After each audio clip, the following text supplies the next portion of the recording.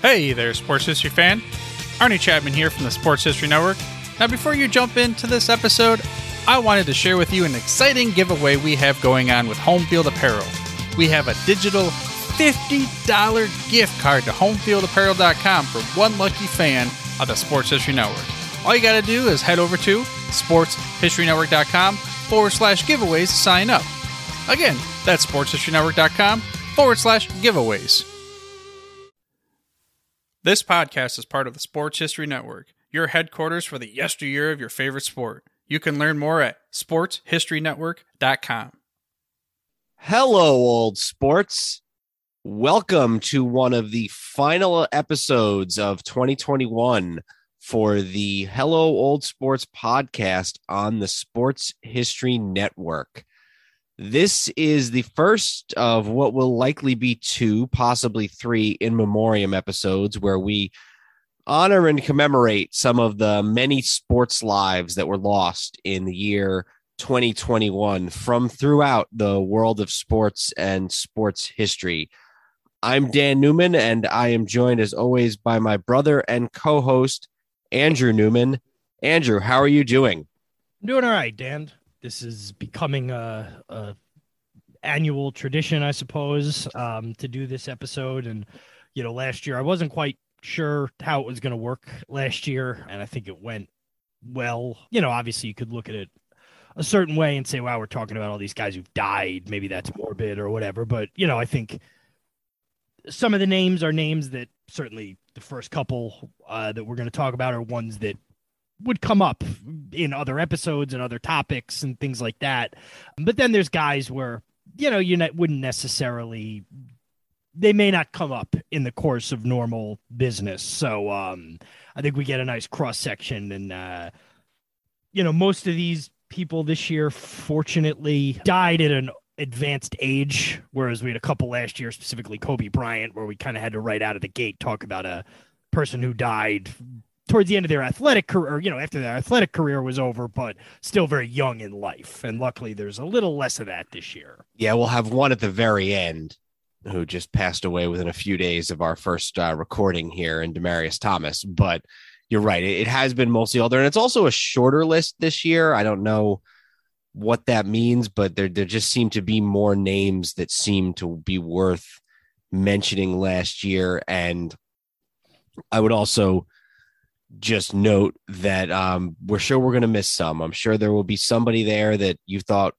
was interesting or worth noting to you that we missed. So we can only apologize. Please let us know, and maybe we'll figure out a way to mention that person in some future episode in some context or another. But one of the things that I've always enjoyed about this episode, or that I enjoyed last year, is that it gives us an opportunity to talk about some people who we may not otherwise have mentioned, and, may not have, even if we did mention them, may not ever have spoken about in depth.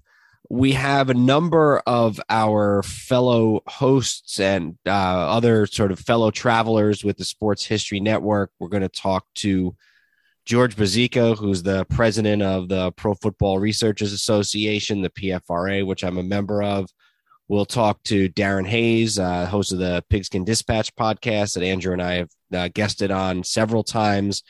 Talk to Dana Auguster and Jeremy McFarland, both of whom also have shows on the Sports History Network podcast, as well as Os Davis. He's going to come on. He's a Laker fan. He came on, talked about Kobe last year. We'll talk about Elgin Baylor this year. So we want to thank all of our co-hosts, co-Sports History Network members and guests for coming on and speaking with us about some guys that have meant a particular lot to them. So I think without further ado, Andrew, why don't we go ahead and get started? Yep. And just for anybody who's not familiar, we go in chronological order of the date of the person's passing. So you'll hear us as we describe each person. The first thing we say is the day in 2021 that they passed away. All right. And we're going to kick it off with Floyd Little, who was born in 1942 and passed away on January the 1st of this year.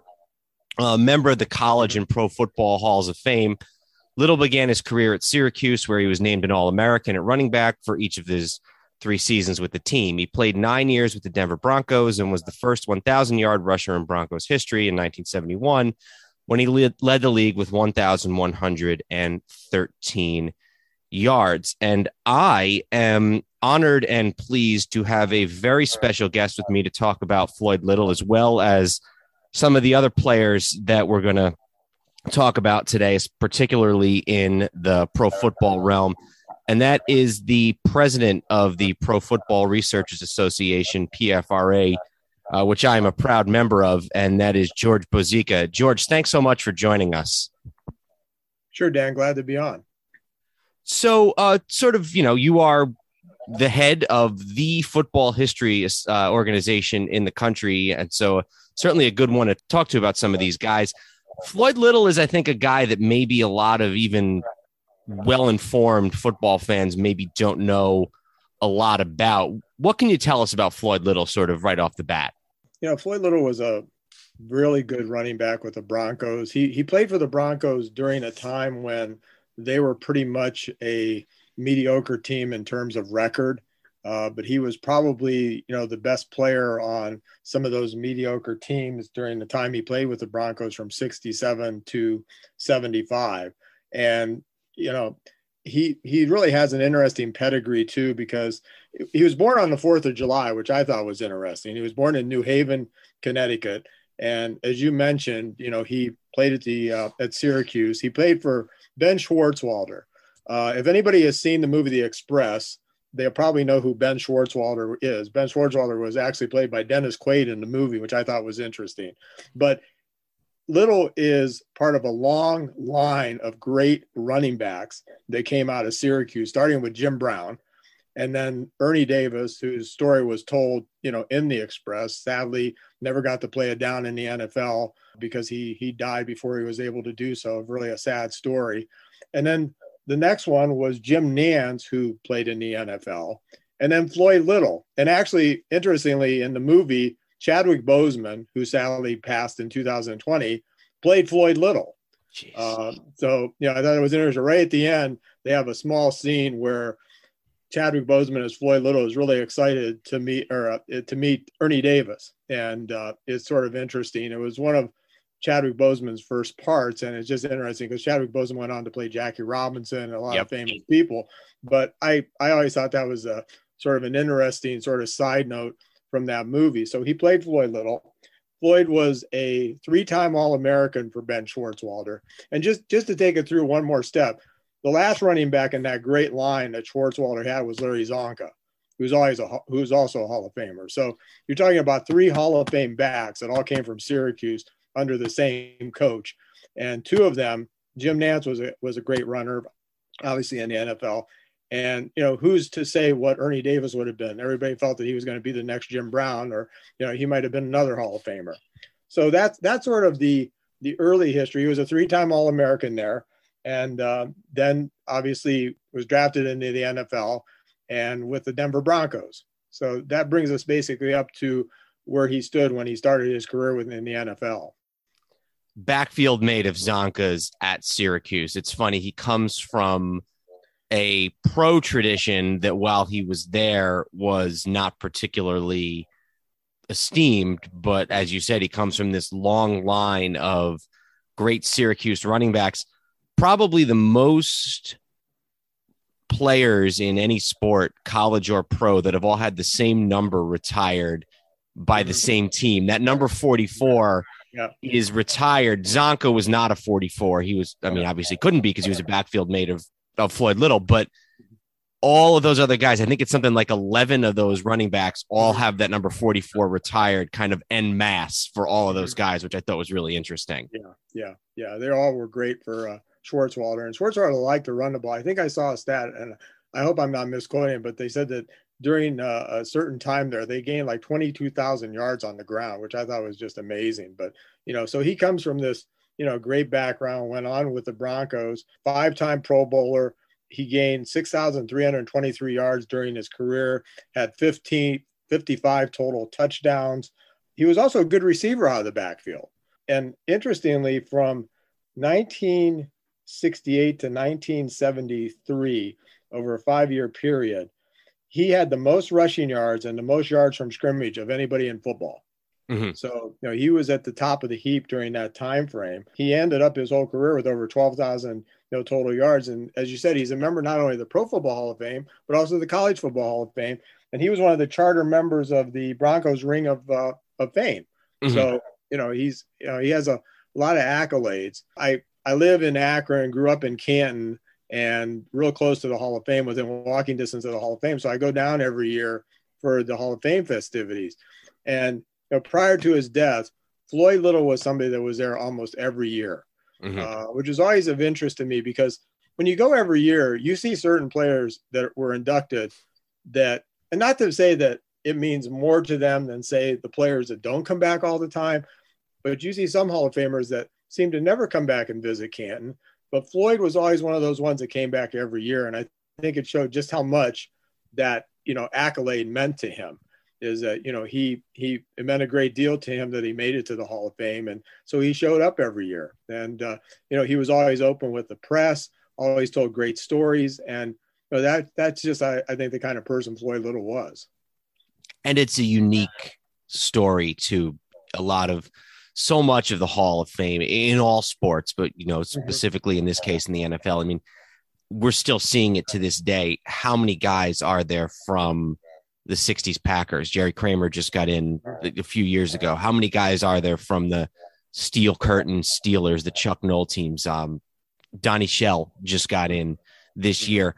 Little, and maybe I'm wrong about this, he might be the only Broncos Hall of Famer prior to the Elway years. Maybe there's one other that doesn't come immediately to mind, but when a franchise, and I was reading in his obituary and doing prep for this, Little is, people maybe credit the fact that the Broncos even stayed in Denver, because when they first came on, they were, and George, I'm sure you know this too, they were sort of one of the jokes of the AFL early on. They had these orange uniforms that were sort of ugly on TV, and, the stripes, and you read these stories about how when the NFL wanted to laugh at the AFL, the uniforms of the Denver Broncos were one of the things that they seized on. Look at this Mickey Mouse League with their crazy cartoonish uniforms. So a team like that, a franchise like that, really is helped by having a star early on. And so I'm sure that meant a lot to him too, to be a franchise player in the early years of a team that otherwise struggled. Right.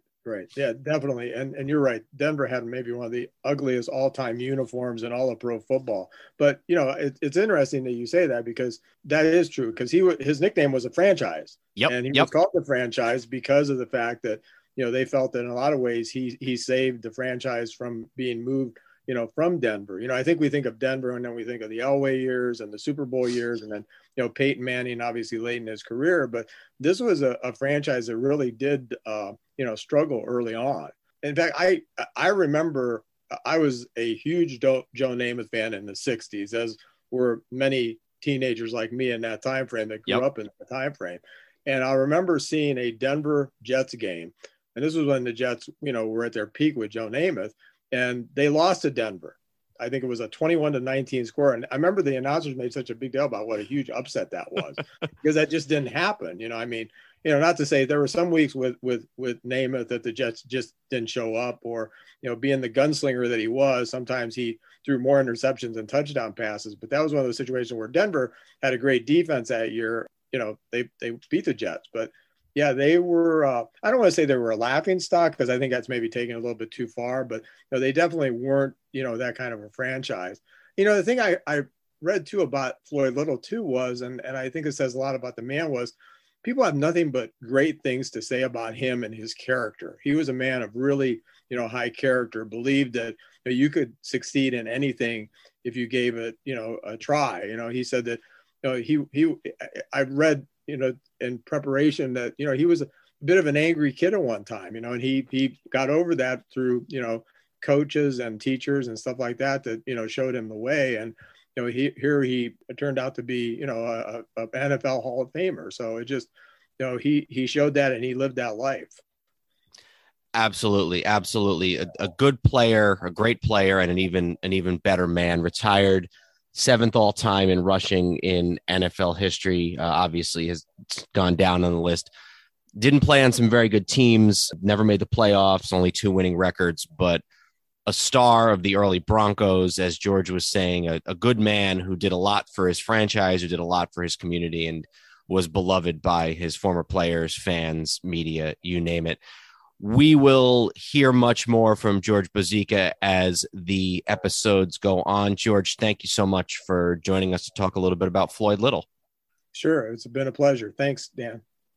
Okay, and thanks to George for hopping on to talk about Floyd Little, our very first honoree. For our second honoree, we have another special guest. We have Dana Auguster from the Historically Speaking Sports Podcast, another great show here on the Sports History Network. He's going to talk to us about a few guys in the NBA realm, and we're going to start off with Paul Westphal, who was born in 1950 and passed away on January 2nd.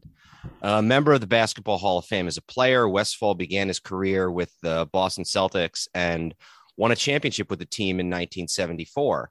Traded to the Phoenix Suns in 1975, Westphal played against the Celtics in the 1976 NBA Finals and played a key role in a triple overtime game in Game 5 of that series. Westphal went on to coach several teams in both the NBA and college, and is best known for coaching the 1993 Suns team led by Charles Barkley that went to the NBA Finals. Dana, thanks so much for joining us to do this. Hey, man, no problem, man. I'm glad to be on, man. This sounds like it's going to be fun. Yeah, we really enjoy it. It's a great way. First of all, it's a great way for us to recap and commemorate a lot of the individuals who maybe we wouldn't get a chance to talk about as much. You know, we're going to talk about Hank Aaron and Elgin Baylor at times on our podcast, but we might not get as much of a chance to talk about Floyd Little or Al Unser Sr. or some of these other guys that for one reason or another kind of fall outside the realm of what we talk about. And Andrew's back with me too. So why don't I kind of throw it over to Dana first? What are your sort of immediate impressions, thoughts, memories, what have you of Paul Westphal? Well, Paul Westphal, to me, when my generation, of course, you think of him as the coach of the Phoenix Suns in the 90s with those great teams with Barkley and Dan Marley and Kevin Johnson and all the like Mark West and all those guys. But doing my research, a lot of things I've read about him, I really didn't realize. Like he was the National High School Player of the Year in 1968. Out of Aviation High School in Redondo Beach, California. Just stuff like that, You had mentioned in the intro that he was traded from the Celtics to the Suns in '75, but he was traded for Charlie Scott, who had a very, very good game in Game 6 in the '76 Finals to clinch the championship for the Celtics that year.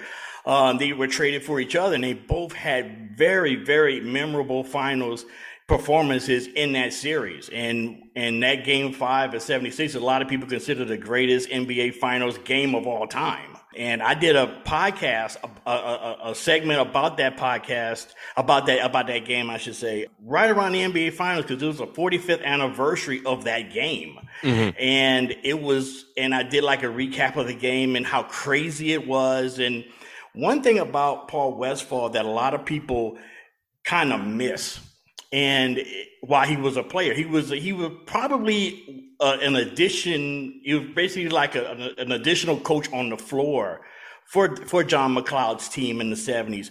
And I'm gonna give you this little tidbit about him.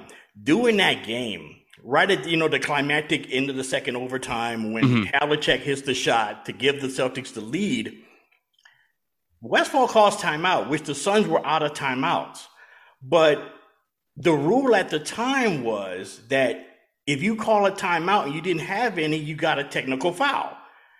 And basically, the technical foul was that the Celtics would get a free throw, but the Suns would get the ball back and had the chance to advance the ball to half court. So he basically the rule didn't fit the crime. The punishment didn't fit the crime. Yeah. Okay. And so they got the chance to advance the ball to half court. And of course, what happened next was Gar Hurd hit the turnaround jump shot to send it to a third overtime, and in precipitating a Brent Musburger heart attack. And we've got a third overtime in the Boston Garden. That's right. Him and Rick Barry, both of them losing their minds on the sideline. That just shows how smart and how much he was into the game and how much intelligence and, everybody talks about basketball IQ, where his basketball IQ was off the charts, even as a player. Funny story, a little bit of an aside from that series, I read about, I wasn't even alive in 1976. So obviously I read about it years later, but apparently, unlike now, and this shows you how different the NBA was in the mid 1970s, the broadcasters were paid on a per game basis. Mm-hmm. So Musburger and Barry said years later that when it looked like the Suns were going to win the game, they couldn't hide their excitement because it meant the series might go more games and they would get paid to broadcast extra games. Different than today, when half the time you get the impression that the announcers want the games to be over because they're not going to get paid anymore, no matter how much they do. Westfall, very interesting. And one of the places that I consulted, I read, it's now, I think, 12 or 13 years old, but Bill Simmons' famous book of basketball, he ranks Westfall 78th overall in NBA history. And obviously he'd be down a little more now because a lot of these guys, there've been guys, the Durants and the Currys and everything that have come on, but he says that as close as Phoenix came to winning that series, it's just funny to think, had they won that series, Westfall probably would have gone up historically another level because he'd be one of these guys who was the best player on a championship team. He'd be a Kawhi, he'd be a Rick Barry, he'd be a, what's another good example of, I don't know who was the best, the Walton type, one of those kind of guys. So he might be a little higher up had they actually won that series. You're right, especially the fact that, if you look at his career in total as a player, he was, I think he was a two-time Pac-12 or Pac-8 back then, all Pac-8 player of the year, all first team Pac-8, when he was at USC. He was one of the great shooters of the decade, of the 70s. And if he would have won that series, most definitely he would have been. He would. If I'm not mistaken, he might have would have been. If they would have won the series, he probably would have been the first player. If I'm not mistaken, I could be wrong. Might have been the first player to win 2 NBA championships on 2 different teams.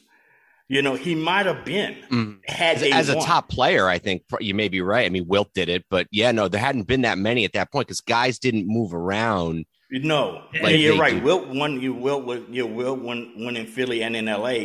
But Westfall, if he would have, that Phoenix Suns team, first of all, that Suns team really had no business even being in the finals that year, if you really think about it. But they upset, if I'm not mistaken, they upset Golden State in the Western Finals that year. I'll look it up. I think they upset, because Golden State was the defending NBA champion and they had the best record in the league. And they upset Golden State in the finals. I think they swept them in 4 games or something like that. Westfall was a key catalyst of that team. Him and Garfield Hurd and Ricky Sobers. That team Dick was Van loaded Arsdale, with John McLeod as the head coach. And you had a rookie, Alvin Adams, who was rookie of the year that year. They were just an outstanding team, and they just came out of nowhere and just went through the Western Conference playoffs. I think they beat Seattle the first round, and then they upset the Warriors in the second round in the conference final.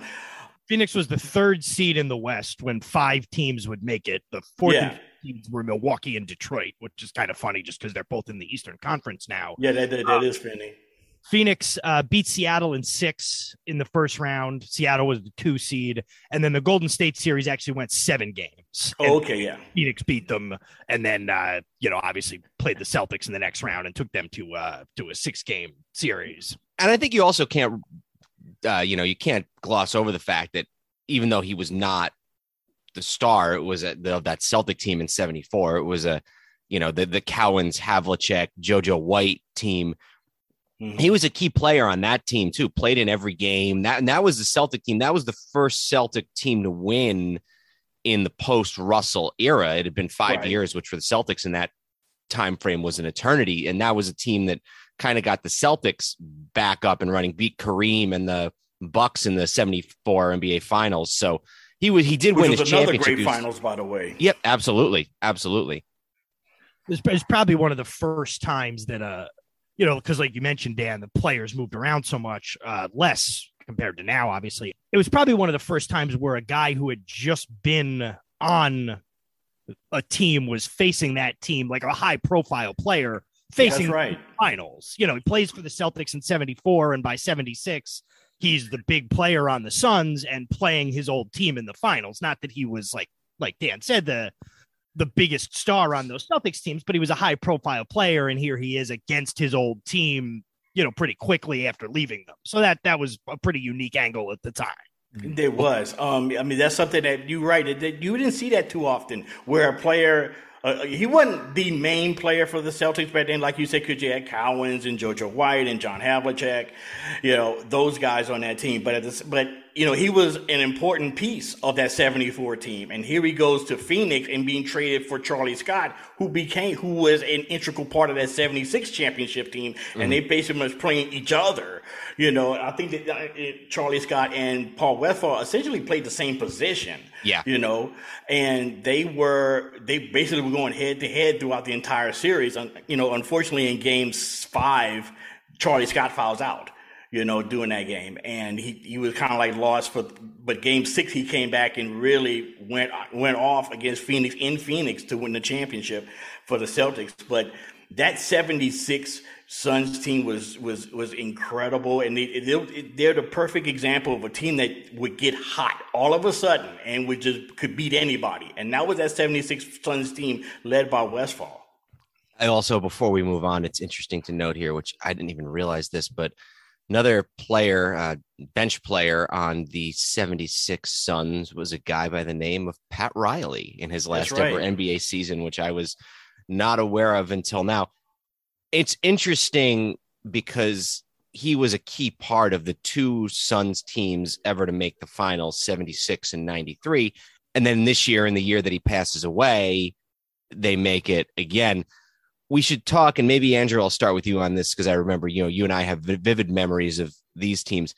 That 93 Suns team, I guess in a way they were kind of a one-year wonder because they never made it back. And it was, I believe that Westfall's first year coaching them, because that sounds right. It was his very first year because he took over for Cotton Fitzsimmons when Fitzsimmons got fired, and he was an assistant under Cotton Fitzsimmons, and and right after he became head coach is when they acquired Charles Barkley.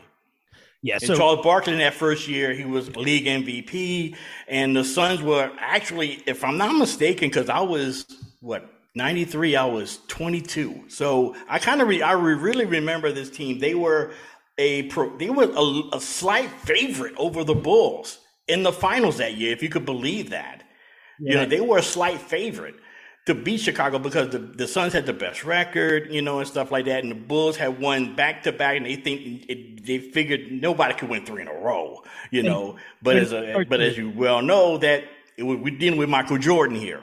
But Westphal was a great coach. It just as well, he could have been, I call him Mr. Phoenix Suns because he was part of two of the best Phoenix Suns teams, and it was an important part in both of 2 of the 3 championship Western Conference championship teams. Yeah, just to fill in the gaps. So Westfall's on the Suns from 75 to 80. That's when he plays most of his all-star years. A couple of years with the Sonics, a couple of years with the Knicks, is back on the Suns before he retires in 84. Has a couple of head coaching jobs at small schools, Southwestern Bible College, Grand Canyon. Then he's with the Suns as an assistant, takes over just in time for that 93 series, or that 92-93 Suns team with Barkley. And that's really, you mentioned the being the slight favorite. Anytime anybody ranks all 6 of the Bulls championship teams, that's generally the one they have last, as the weakest of those 6 title teams. And as a matter of fact, obviously with Jordan leaving the next year, but they start turning that roster over entirely in those 2 years between then and their next title.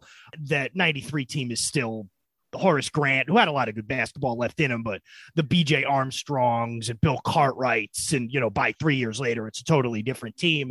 So yeah, that Suns team, and you can find it on NBC. They lose the first 2 games in Phoenix. Right. And there's a clip from game 6 where Bob Costas like throws back to their intro from game 2. And he says, like, to put it bluntly, if the Suns lose here tonight and go down 0-2, it's very difficult to see that we'll be back in Phoenix again this season. But they go to Chicago, they win 2 or 3 in Chicago, come back for game 6. Including a triple overtime game, another triple overtime game in game 3. Yep. They win that game with their backs to the wall. They come back down 3-2. It's a pretty electric, because they have home court, pretty electric atmosphere. And then John Paxson hits that 3 that sends the Suns home and the Bulls into 3-peat immortality. But that 93 Suns team. And I just remember that being just a fun team to watch. Kevin Johnson, who I think sort of historically is maybe a little bit of an underrated point guard. Barkley was finally motivated for the first time in years after kind of languishing in Philly throughout the early 90s.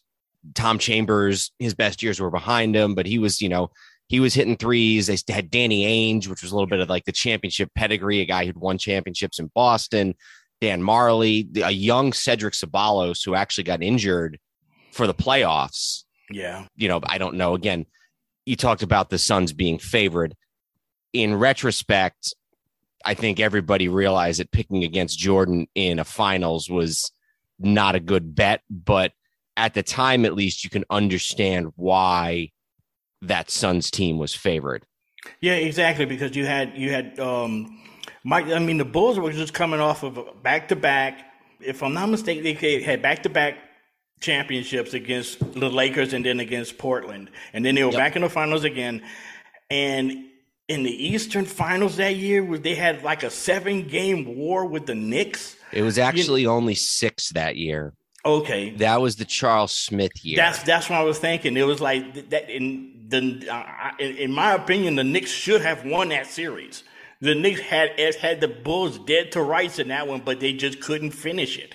You're talking to 2 diehard Knicks fans here. So, yeah, no. And in fact, there's a really good book coming out. I assume it's a really good book. It hasn't come out yet, so I hasn't read it.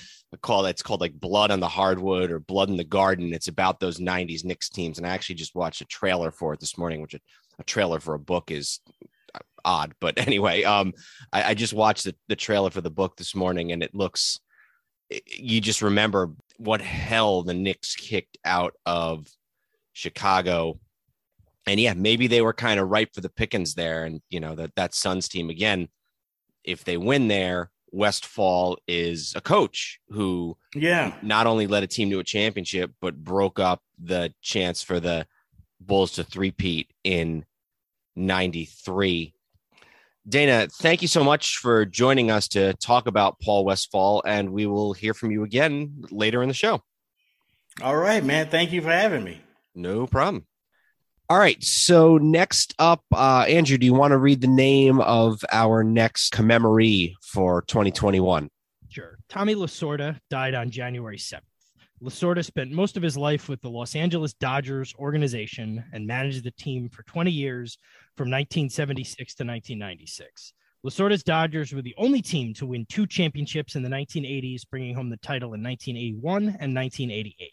Lasorda was inducted into the Baseball Hall of Fame in 1997 and came out of retirement in 2000 to lead the U.S. Olympic baseball team to a gold medal. So Lasorda, one of the sort of most prominent members, one of the most prominent managers of my childhood. He was just a guy he was always there. He was the manager of the LA Dodgers since before I was born, many years before I was born, and remained the manager until 1996 when I was about 14 years old. I feel like most of the clips you see of Lasorda in his playing days are of him doing something emotional, sometimes arguing or getting angry with an umpire or another player or something like that, but a lot of celebrating. You watch the clip of the Kirk Gibson home run against Eckersley in the 88 World Series, and you got Lasorda running up the third baseline with his arms in the air. So a guy who loved baseball, loved the Dodgers, and was exuberant in his passion for the sport. Yeah, and I was thinking about this, whether Tommy Lasorda is the person most associated ever with the Los Angeles Dodgers. So not counting the time they were in Brooklyn. I feel like Koufax is probably number one. And you could argue in the modern, maybe Clayton Kershaw has surpassed Lasorda at this point, and those guys are obviously both players and Lasorda was a manager, but he is one of the people who is most synonymous with the Los Angeles Dodgers. And he's no lower, I don't think, unless I'm missing somebody. I don't think you'd have him any lower than 3 on the list. I think that's right. Yeah. Just a guy who, you talk about 20 years as the manager. That's, in modern terms, that'd be somebody who took over as the manager in 2001 and was still managing a team. Bill Belichick has been the coach of the Patriots for that long, and we remark about how insane of a tenure that is. You mentioned the 2 world championships, got to several more, got to the 2 in 77 and 78, where the Yankees beat them. Was he a coach on the team that got there in 74? He was a coach with Walter Alston. He was. I think that was one of Alston's last years. And Lasorda was the third base coach. If Lasorda took over in 76, it would have had to have been one of Alston's last years. Yeah. And then all the way up through the mid 90s, Mike Piazza was probably his last real all-star caliber player that Koufax or that Lasorda managed. The Dodgers were not a huge powerhouse in that era in the 90s, but they were rarely a doormat either. 22nd all-time in wins, 2-time National League Manager of the Year in 83 and then again in 88, the year that they won their second World Series. He started off his career, he was a pitcher. He pitched for parts of 3 seasons for 54 and 55 with the Brooklyn Dodgers, and then in 56 with the A's. And then I think almost immediately after retiring from Major League Baseball as a pitcher, he went right back into the Dodgers organization and started as a manager in the minor league organization. He managed with Montreal in the late 50s. And you just think how much Dodger history and by extension baseball history Tommy Lasorda saw during his time. A guy who played on the team in 54 and 55, meaning he played with Jackie Robinson and Snyder and Reese and Campanella and Newcomb and Gil Hodges, who just got into the Hall of Fame. And he played with Koufax and Drysdale in their early days. And then later was a coach and a manager with Don Sutton and Garvey and Say and all those guys in the 70s, all the way up, not only through the Kirk Gibson and Earl Hershiser years, but then even into the 90s and in the early years of Mike Piazza. And they always say that the reason that the Dodgers drafted Piazza was because Lasorda was buddies with Mike Piazza's father. And as a favor to his father, he drafted Mike Piazza in something like, was like the 60-something round or something like that. But it was at the time where you usually see guys like drafting their daughters and stuff like that. It was that late. And, I think also perhaps a little bit fitting that he passed away with the Dodgers as the reigning world champions. And as, they had won for the first time since that 88 season. The other thing I wanted to touch on, and we briefly touched on it. He was drafted. Piazza, by the way, was drafted last player selected in his draft class to play in the major leagues. I'm trying to see his actual Piazza. 62nd round, 1,390th pick overall was Piazza.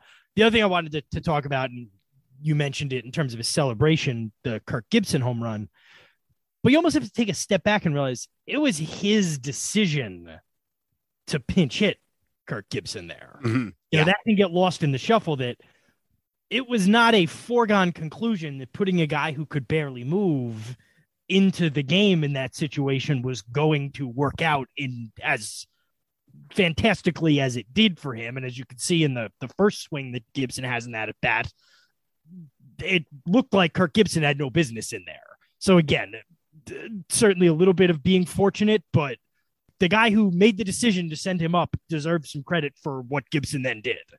He never seems to have any kind of really bad years. There's a couple years in the mid 80s where they're like a 73 win team. In 1992, they're 63 and 99, which is good enough for, that's his worst record. And that's obviously with 99 losses, he's one loss away from 100. So wins 4 pennants, 2 World Series, no playoff appearances other than that. So no division championships out there in the West in any of those years in the 80s or in the 90s. I think did the 95 team they got to the NLDS and lost. So I'm looking at the Dodgers. They got and he's got a couple other playoff appearances in there. I'm sorry. 83, 85, a couple others. Okay. And then 95 they got to the NLDS. That was the first year of the divisional series. And then 96, which was when he was replaced a little bit less than halfway through the year, that ended up being a playoff team too. But you're right. You don't see too many really horrendous years. 86, 87 were nearly 90 losses. But other than that, pretty darn good all along. And even when he gets let go, it's because he has a heart attack. It's not because he doesn't retire and he's not kind of asked to leave. He's got what he thinks is some sort of abdominal pain or something. Turns out it's a heart attack. And then actually does a couple years later. He feels well enough. He manages the U.S. Olympic men's baseball team in 2000 in Sydney and wins a gold medal. And again, sort of a guy who was always a little bit jingoistic and kind of prone to large pronouncements. But he always said that because it was for his country, the 2000 Olympics meant more to him than any of his Dodgers wins or championships. And one more thing we should mention, and he was okay, so it was fine. But one of the most famous moments of all time when in an all-star game, he's out there. This was long after he'd retired, and he's out coaching third base and gets hit with a bat and kind of topples over where his hat falls over his head. And I mean, it's as soon as you realized he was okay, it was objectively hilarious to see that. Yeah, and it was funny. It was actually a guy who's been a guest on this podcast. It was Bobby Valentine who had him out there because of how much Lasorda had meant to him in his career, and he had Lasorda out there coaching third base. Before we move on, I just want to read one little passage here. One of Lasorda's big things was working with young players, and he founded something that he called Lasorda University, which was extracurricular practice for young players, drills and that type of thing. And one of the scouts with the Dodgers says, Lasorda was the biggest bullshitter in the world. Even if you were a bad player, he told you that you were a good player, and don't let anyone tell you different. He got into your brain. That's what made him so special. He knew how to get the best out of his guys. So Tommy Lasorda, one of the great managers and great characters of modern baseball. And he was the ring announcer for the main event of WrestleMania 2 from the from the Los Angeles Sports Arena. I believe it was the night before the 1986 baseball season began, between Hulk Hogan and King Kong Bundy, who kind of looks like Tommy Lasorda if you think about it. Looks like Tommy Lasorda if he got stung by a bee and blew up. All right. Next up, we have Don Sutton, who was born in 1945 and passed away on January 18th.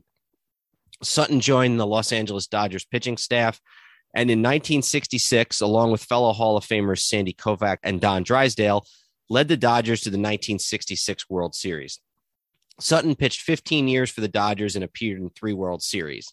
He retired in 1988 with 324 career wins and was inducted into the Baseball Hall of Fame in 1998. And I am pleased to have another guest joining me to talk about another individual who we lost in 2021. And that is Mr. Jeremy McFarland of the Football is Family podcast here on the Sports History Network. Jeremy, thanks so much for doing this again. And how are you? I'm great. How are y'all? Doing good. You did this with us last year. We talked about Tom Dempsey, and Andrew and I were guests on your show earlier this year. We were on to talk about the New York Giants. So first of all, I want to thank Jeremy. He's going to be getting a little bit out of his comfort zone because he's a football podcaster, I should say, as you would imagine from the title of his podcast, Football is Family. And he's going to talk to us not about football. We're going to talk to us about Don Sutton, a Hall of Fame baseball pitcher. Before we do that, Jeremy, do you want to just maybe tell us a little bit about the show that you do for the Sports History Network? Well, thank you. I was thinking when I was talking to Arnie about this last year, you guys have the history taken care of. I don't have to worry about that part. But I was like, what can we do to make a show that would kind of hit everybody? And I thought, well, what makes you a fan? What makes you a fan? So this is what the Football's Family podcast is all about. The 60 episodes that I've done it's about what made people a fan, or what made people write a book about something, or what made people like something. So that's the whole goal of Football's Family. It's really a fan's perspective about football. Yeah, it really is. And you've had, in addition to a number of us, like I said, Andrew and I came on to talk about the Giants. We've talked about some others. You've had, you probably, I think, more than any other host, I would say, and maybe I'm wrong about this and will correct myself later, but you do a really good job of incorporating people from your own life into the show as well. You've had family members, friends, all that type of thing as well. You do quite a bit of that. That's one thing for Thanksgiving, especially last year, I asked my dad to do it. And he said, well, I'm not a football fan. I said, no, this is the Thanksgiving episode. This year I was able to finally get my son and my two daughters and my wife on. And we talked about, this year in Waverly, we had the flood that killed 21 people in August. And then just about a week ago, we had a tornado come close to where my granny and my grandmother live and killed several people up there in that area. So this year has been rough. And it's just what family really helps you get through a lot of these things. And to me, when you take football and you apply it to family and it becomes who you are, some people will do it with college. I do it with the Titans, with the pros. Some people do it with high school. But it's what makes sports special to people, and football specifically, but baseball as well. Yeah, no, you're right. And that's sort of a good way to segue into Don Sutton, because I'm looking here at his obituary from when he passed away early this year. It's his obituary on ESPN. And his son, Darren, posted on Twitter several pictures of himself with his father. It says, saddened to share that my dad passed away in his sleep last night. He worked as hard as anyone I've ever known, and he treated those he encountered with great respect. And he took me to work a lot. And there's pictures of Sutton Jr., Darren Sutton, with his son in some of the various uniforms, Angels, Brewers, Dodgers, that he wore through the years. For all these things, I am very grateful. Rest in peace. So kind of to your point, family, a big part of a lot of these men's lives, even though they are known first and foremost as Hall of Fame professional athletes. It's kind of like this. I tried with my son and I failed. He's not a football fan, but I would take him to games. My youngest wants to go to a Titans game, but I said, you're not going to sit through the first quarter. But, it's when you get a chance to bond with a loved one. This past year I was able to go, or this year I was able to go to Memphis to the FedEx tour, the pro tour there in Memphis with my uncle. We hung out all day watching golfers. It's just a chance. The older you get, the more you realize how important family is. And when you talk about sports like this and bringing up Don Sutton's son, you can see how important it was to him. I grew up more of a baseball fan. I was an Oakland A's fan, and I was looking at some of the film that Don Sutton was playing for them. I didn't realize he played for the A's. And for some reason, I had him always with the Braves, but he never played for the Braves. He was their color commentator. Actually made the Hall of Fame for the Braves. I thought that was pretty neat. Yeah, he was kind of a lifelong part of two different organizations. He was a broadcaster for the Braves for all of those years, and then his playing career started and ended with the Dodgers. He was on some other teams in various places. Came into the league in 1966 and joined a pitching staff that was already a Hall of Fame pitching staff. It was Drysdale and the last year of Sandy Koufax. And that pitching staff could do it today. Yep. You very, very rarely will find, from the 60s that would carry over. I had the chance to, and my mind just went blank. Kenny Stabler, I had a chance to talk to him. It was awesome. And I asked, do you think that your team right now, or your team back in the 60s at Alabama, could go and play in today's football? And he said, no, they couldn't, because of strength training, because of nutrition. Looking at the stats and the way these guys pitched, they didn't overpower you. Now, Sandy Koufax could overpower you, but they were controlled. They were Greg Maddux type control. They would paint the corners.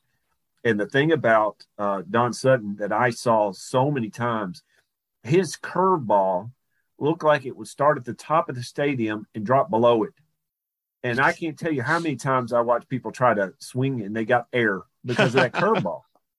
He wasn't an overpowering pitcher, and that's probably why he lasted as long as he did. I agree. He did. He never missed, again, looking at his obituary here, never missed a start in 700, and I believe it was 724 starts. Let me just he is the third all time in that category. The first two people probably know, the guy named Cy Young and the guy named Nolan Ryan, who was my all-time favorite pitcher. Yep.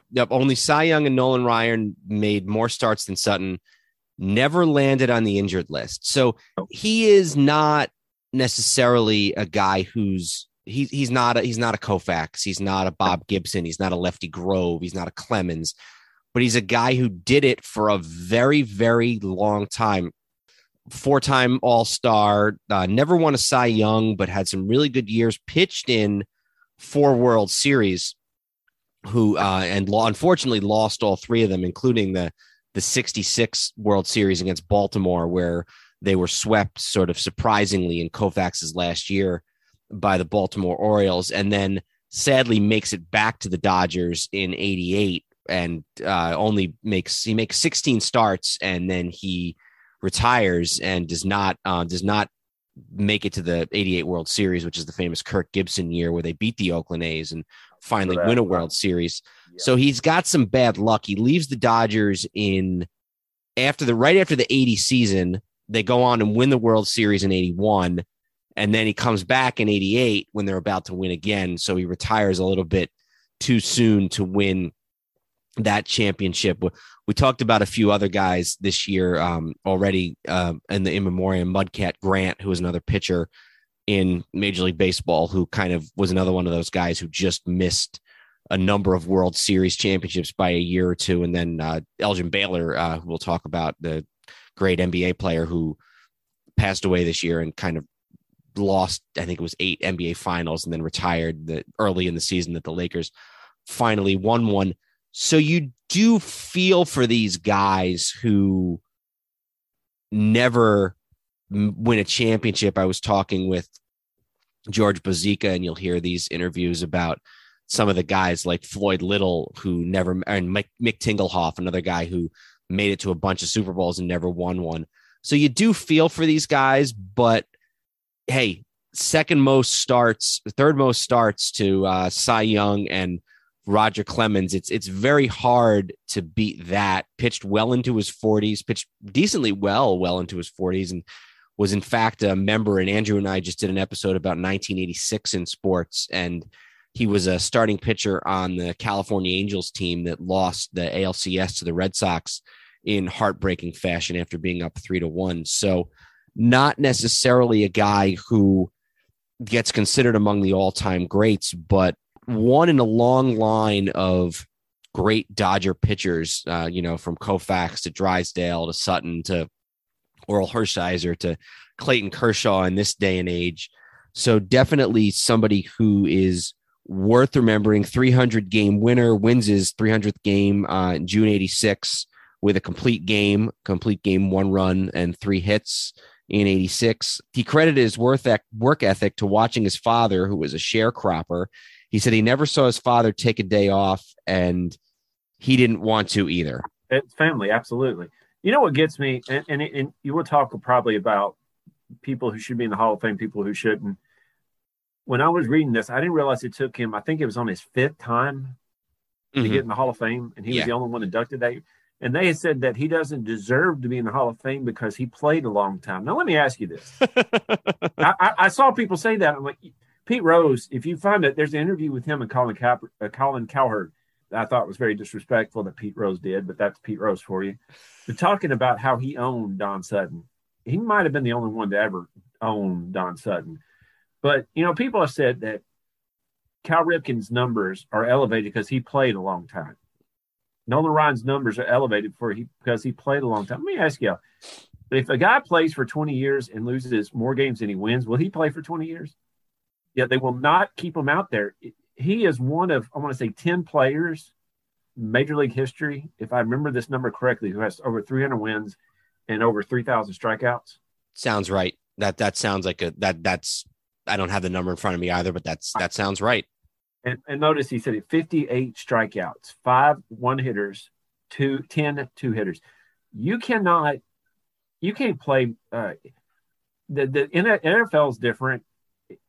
Back in the 60s, you'll probably throw a lot more interceptions than you would, and they would keep you out there. Today, they wouldn't do that. Pitching, their ERA is a little different than now, but you look at the win total, and I want to say that there's only about 3 or 4 years that Don Sutton had more losses than wins. I'm not seeing a lot here. I'm not seeing 17 and 18. Incredible. Yeah, 17 and 18 and 69.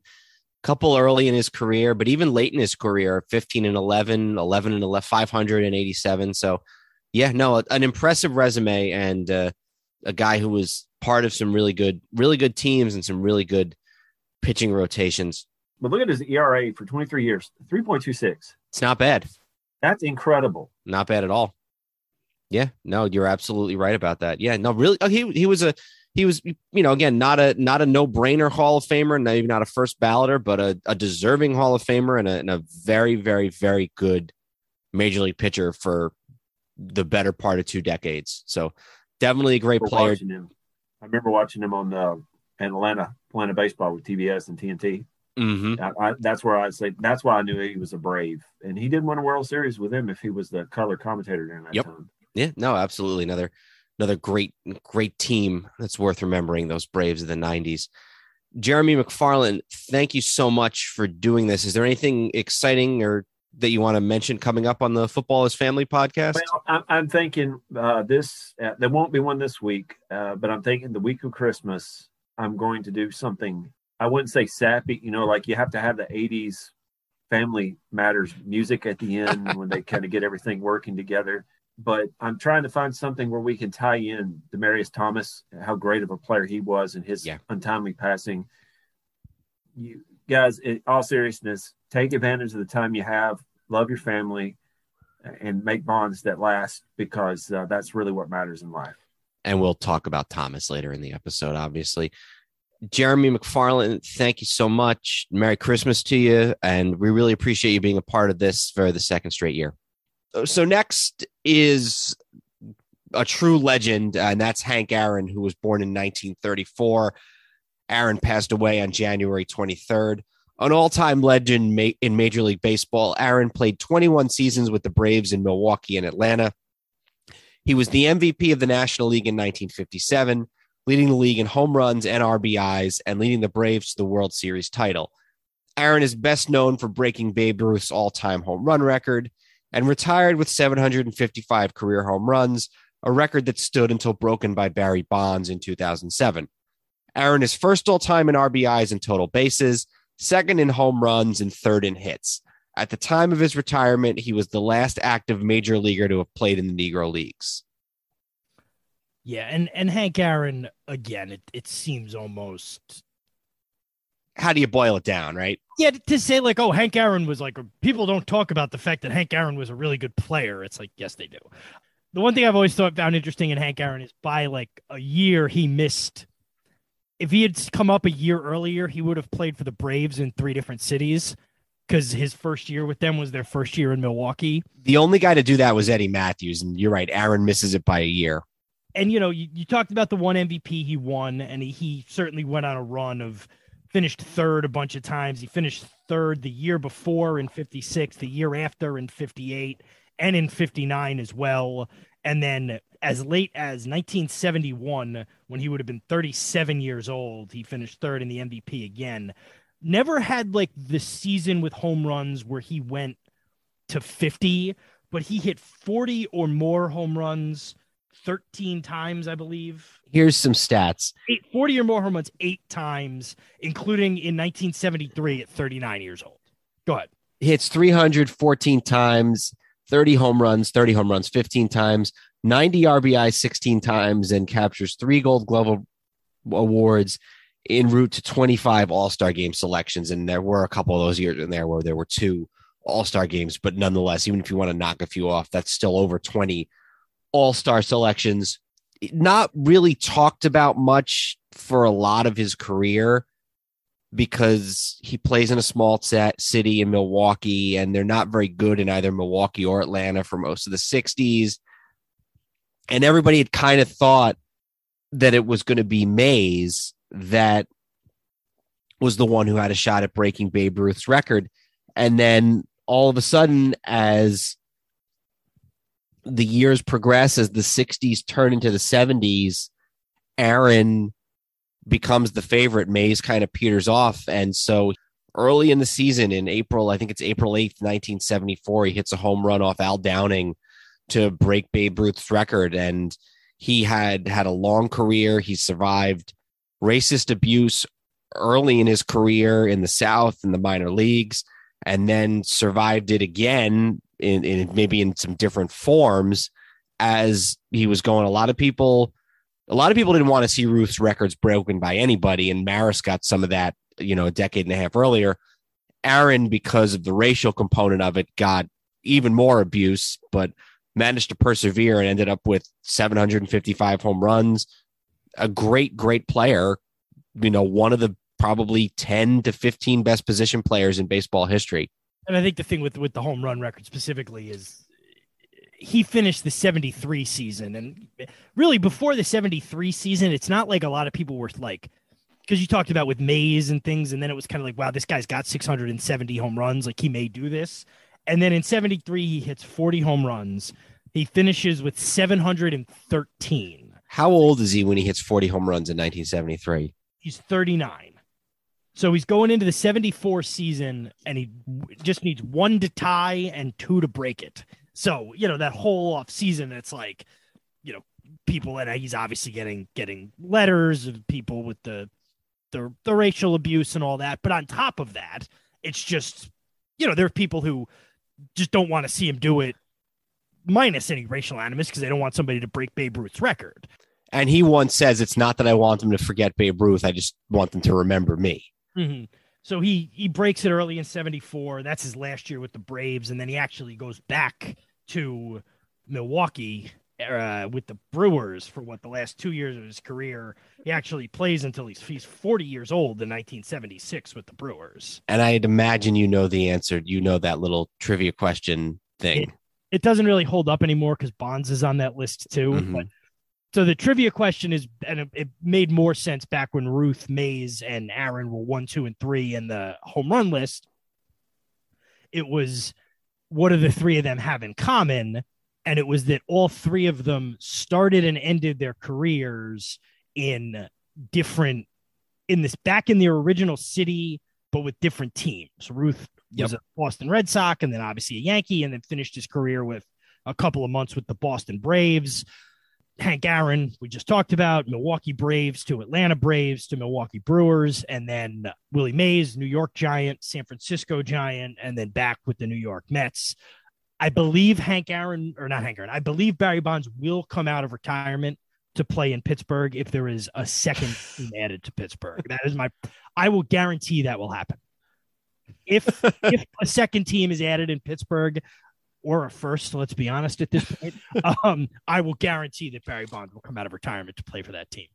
Early in his career, I don't know whether it's spring training or an all-star game, Ted Williams, this is early in Aaron's career, sees Hank Aaron hit, and since Aaron bats off his front foot, Ted Williams doesn't think Aaron will ever be successful, and Ted is obviously very wrong. Aaron is second all-time in hits after the age of 35. Only Barry Bonds has more hits after being 35 years of age. The other just crazy stat about Hank Aaron is he would have 3,000 hits even if he had never hit a home run in his career. Like we said, he's third all time in hits behind Rose and Cobb. He has 3,771 hits. 755 of those are home runs. So he would still have 3,016 hits if he'd never hit a home run. The guy who is second highest all time in home runs, who many people, and this is a conversation for a different day, many people consider him to still be the home run champion of all time, would probably be a Hall of Famer, even if he never hit a home run. And then the other thing I would just mention is he was the last, Mays is still alive, so he's still there, but he was one of the last links to the Negro Leagues that remained today. And I want to read real quick. One of the sort of happy little accidents of baseball history is that since the Braves happen to be playing the Dodgers, in addition to the famous call by Milo Hamilton, which we've all heard, he's sitting on 714. Vin Scully is there calling the game for the visiting team for the Dodgers. And this is what Scully says. He's after the home run. He says, it is over. And for the first time in a long time, that poker face of Aaron shows the tremendous relief. What a marvelous moment for baseball. What a marvelous moment for Atlanta and the state of Georgia. What a marvelous moment for the country and the world. A black man is getting a standing ovation in the Deep South for breaking a record of an all-time baseball idol. And it is a great moment for all of us, and particularly for Henry Aaron.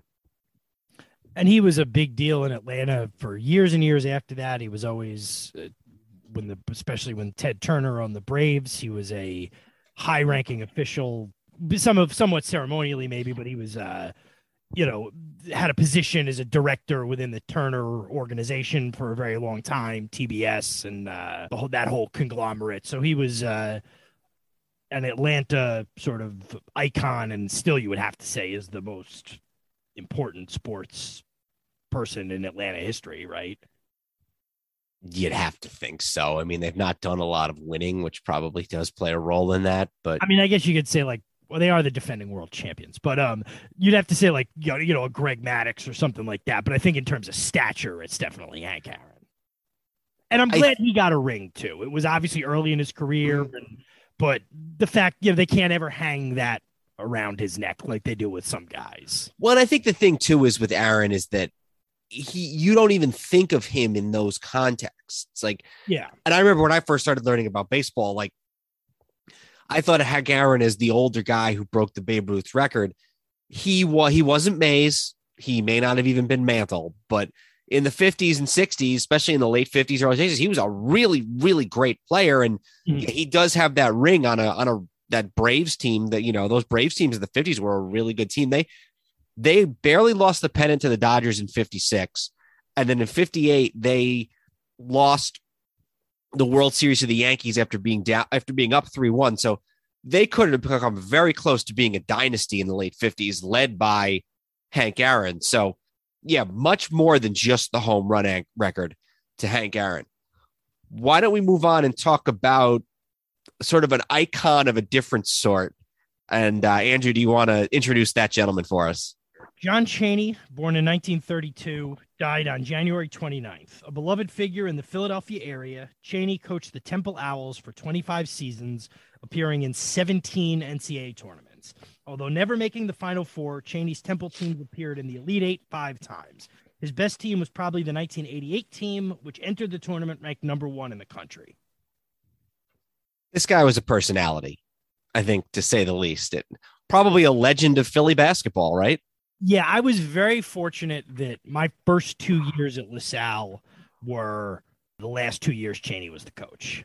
So obviously he was getting on in years. I think it was either my freshman year. It must have been my freshman year, I believe, was the Goongate scandal, so to speak, where he basically admitted that he had put guys at the end of his bench into hard foul guys on, I think it was St. Joe's, because this was when every team was in the Atlantic 10. And he said, sometimes you have to send the goons in. He was like, that's what they did in my day. And didn't somebody they broke somebody's wrist or something like that. It wasn't just he didn't send a guy in to get hurt, but he sent a guy in. So, but that was the result. Yeah, and there was the very famous thing when UMass with John for a long time. The Atlantic 10 in the mid 90s to early 2000s was built on Temple, and it was built on UMass. And that was the John Calipari UMass teams. And after one of those games, John Chaney went into while Calipari was doing his post-game press conference, Chaney stormed into the media room and said he was going to kill him and threatened him. I have a couple of things I'll say, but I was very glad that I was able to see him the last couple of years. They were in the Atlantic 10 with LaSalle. So the 2 years they played them twice each of those years. I was at all 4 games, either doing it for the media or just watching as a fan. My sophomore year, LaSalle actually beat them and broke like a 15-game Big 5 losing streak. So that was pretty cool. But my most famous personal memory of him, and then I got some stuff we'll talk about otherwise, was actually, it wasn't a LaSalle game. It was, for a while, they would do a thing called the Big 5 Classic, which they would take all 6 city teams, the Big 5 and Drexel, and play a triple header at the Palestra. And LaSalle had played Drexel at noon, and it was a single admission. LaSalle had played Drexel at noon, and then St. Joe's played Temple at 3:00 or whatever it was. And then the night game was Penn and Villanova. So my friends and I stayed for the first half of the St. Joe's Temple game. And we were kind of down by the Temple bench. And during one of the first timeouts of the game, a guy came walking over and Chaney just got right in his face and screamed, "We are playing man to man. Tell me what you think that means." It wasn't like a packed house, so it was very clear to hear him say that. He was very famous for the matchup zone. That was his defensive strategy. He had the look where he'd have the tie and the wrinkled shirt and, very haggard. But the other thing he was famous for when I was there was early morning practices. 5 a.m. 5 a.m. because they always talk about when Fran Dunphy took over the next year, and he told the guys all like, all right, well, that spring after Chaney retired and Dunphy's one of his first days as coach, he was like, all right, we're going to have practice at, 4 tomorrow or whatever. And they all the guys were like, AM or PM? And he was like, oh no, PM. Cause he obviously didn't do that. That 88 team with Aaron McKee, who's the current Temple coach, was one of his, the best players who ever came through that Temple system. And I think also it's important to just talk about John Chaney as, Wait, was Aaron McKee wasn't there in 88, was he? Maybe Aaron McKee was a little later. Yeah, I'm looking at the roster now. He would have been a little later, yeah. Okay. But Aaron McKee was one of his best players that ever came through that system in terms of being there. Maybe that was a little later than 88. But yeah, and just before you go to anything else, never makes a Final Four. Some really good years. That 88 team especially is 32-2. Year before that, 32-4, but they never managed to make it to a Final Four, let alone a championship game. So that's probably why he's maybe not such a, considered like a legendary tier coach, but in the tournament almost every year for decades. The other thing he did, and it reminds me as I'm looking at Aaron McKee, who went to Simon Gratz in Philadelphia, that high school specifically, which is one of the powerhouses in Philly, but also a few other schools, were essentially Temple feeder schools. He would just go to them. He had established such a rapport with those guys that basically if you had a really good player on Simon Gratz and a couple other schools, they were going to Temple. It was, obviously if they were good enough to go to Duke or something, it was a different story. But for the most part, he got those best players in the city. And, in the mid 90s and even late 90s and early 2000s, Villanova was down. Yeah. Temple was the biggest school in the city of Philadelphia, or the city of Philadelphia and the surrounding area, if you want to include Villanova. They were the top school in Philadelphia, and they were in the Atlantic 10. They were one of the top programs in the Atlantic 10. But I also just wanted to touch on John Chaney sort of as Philadelphia basketball royalty, because and I'm going to tell a story I'm going to read from a book here in a second about his playing days as a high schooler himself, but he is from the area. He went to a school just outside of Philadelphia, and this always confused me because do you know the school that John Chaney went to college at? College, yeah, it's called Chaney State or something, isn't it? Chaney, with Y's. Yeah, with Cheyney. Chaney State. He was the coach there. Sorry, he didn't go there. He coached there after before he got to Temple. From 72 to 82, yeah. And before that, he was the coach at Simon Gratz. And this actually has from 63 to 66, it has the junior high school he coached at. But I'm going to read this. And if anybody's heard the episode where we do the LaSalle basketball thing, where we talk a lot about Tom Gola, this story works both ways. It works for Gola and it also works for John Chaney. So I'm just going to read this. And this would have been when they were both in high school. Gola had won the City Player of the Year in the Catholic League, and John Chaney had won the City Player of the Year in the Public League. I was going to read the same story. Is this from David Grzybowski's book? It's from the Grzybowski book, yeah. David Grzybowski, who wrote Mr. All Around, The Life of Tom Gola, a previous guest earlier this year on the Hello Old Sports podcast. So check it out if you want to hear more about Philly basketball, LaSalle, and Tom Gola. All right. Gola's accolades kept coming as the spring wore on. During the awards season, Gola became friends with Benjamin Franklin high school player John Chaney, who would be the head coach at Temple University from 1982 to 2006. After the 1951 season, this was the high school season, the Catholic and public leagues held their season's joint sports banquet at the Warwick Hotel on South 17th Street in Center City, Philadelphia. Ceremony was to highlight and honor the past season's teams and players and to hand out the Mark Ward Awards. Banquet's dress code was black tie, so attendees were expected to wear a suit. For Chaney, clothes were hard to come by. I never had a suit, said Chaney. Chaney ended up wearing one of his stepfather's suits with wide lapels, a big tie hanging over his belt, and padded shoulders. Chaney felt embarrassed at the way he looked. As soon as I got there, I started to hide out places, he says. Chaney walked into the Warwick Hotel and went straight to the men's restroom, where he stood on the toilet seat so no one could see his feet. As the night wore on, other players looked for Chaney. At one point, Gola came into the restroom looking for Chaney as the photographer was going to take photos. Johnny, you in here? Come on out. We're going to take pictures, Chaney recalls Gola saying. So the two of them were friends for a long time. But, just going back to we're talking about 1951 there. Yeah. And still a guy who's relevant, to this day, but was the head coach at Temple until 2006. You had told me that story about we are playing man to man. I'd forgotten it, but that's a great story. I was very glad that I got to see him for 2 years, that I got to be there when he was still there. Why don't we move on here and talk about Leon Spinks, who was born in 1953 and passed away on February 5th. A gold medalist as a light heavyweight at the 1976 Olympics. Spinks entered the professional ranks in 1977. In just his 8th heavyweight fight, Spinks defeated Muhammad Ali to win the undisputed heavyweight boxing championship in February 1978. Although Spinks lost the title back to Ali in the rematch, he was the only fighter to defeat Muhammad Ali for the heavyweight title. Spinks and his brother Michael were the first two brothers to each hold a heavyweight boxing championship. So Spinks, just as I talk about it real quick, just not to reduce the guy's life to one fight, but here are the people who beat Muhammad Ali: Joe Frazier, Ken Norton, Larry Holmes, Trevor Berbick at the very end of Ali's career. Yeah. Leon Spinks. So that's, with the exception of Berbick, that's rare air to be in. And the other thing is that Ali, although he was a 3-time champion, the first time he was stripped of it for not being inducted into the military during the Vietnam War. The second time he retired and gave up the title before he came back and won it back. So only one guy ever beat Muhammad Ali as a challenger for the title. And it was not Frazier, not Foreman, not anybody else. It was Leon Spinks. And he was also the last guy to lose to Muhammad Ali, because Ali's last 2 fights after that were losses.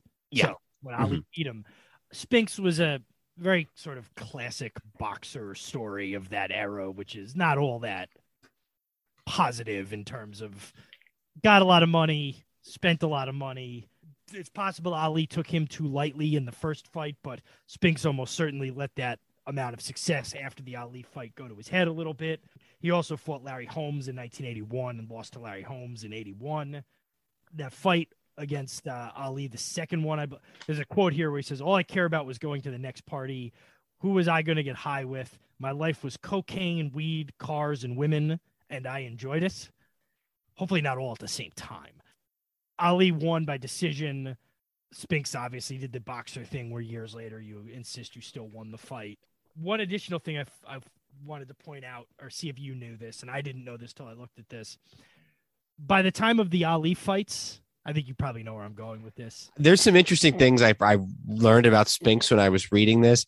And his bodyguard was Mr. T. that was before Rocky 2. That was like how Mr. T became, Well, Mr. T was in Rocky 3, but when it wasn't before Rocky 2. I meant Rocky 3. Yeah, no, I was reading. The second fight is held in New Orleans. I think they said there was 63,000 people in the Superdome. I'm trying to find the number here. Ali Spinks 2 was the fight that people wanted to see. But I don't see the attendance. Not long before fight time in New Orleans, Leon disappeared. Not anybody, including his bodyguard, the not yet famous Mr. T, could find him. He was finally located in a hotel room drunk. He was drunk every night he was here. And then he loses this fight in New Orleans. Ali's only fight in New Orleans, 70,000 Superdome. Do you know who sings the national anthem at this fight? I do, and I wanted to point this out. He doesn't sing it; he plays it. Unless I have. Oh no! Oh, you know what? Never mind, because I'm going to bring up a weird national anthem the next boxer we talk about. I don't know who sings the national anthem for this fight. Joe Frazier. Joe Frazier, the national anthem. Joe Frazier. I love Joe Frazier's story, and we've talked a lot about.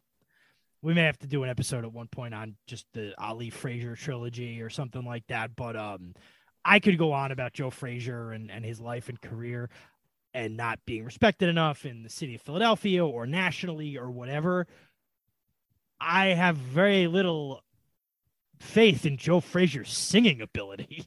And I don't know why. Frazier was retired by that point, right? By 78? Yeah. Joe Frazier's last fight was the Thrill in Manila. So he's retired. But anyway, a spectacle because of the fact that Joe Frazier sings a national anthem. And Spinks, he sticks around for a very long time. That's his 9th fight to Ali. He fights another 37 fights. He doesn't retire until 1995. December of 1995 is his last fight, and he fights just a bunch of real no-name guys, eventually moves down to a cruiserweight.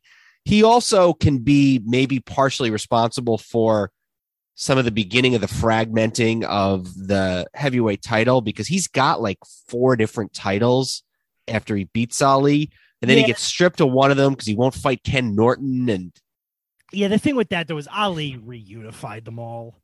So I don't trace, that it was starting, but like the modern fragmenting of it really didn't, or not Ali, excuse me, Tyson reunified them all. Tyson, yeah, that was gonna say Ali. I didn't think it was Ali. Yeah.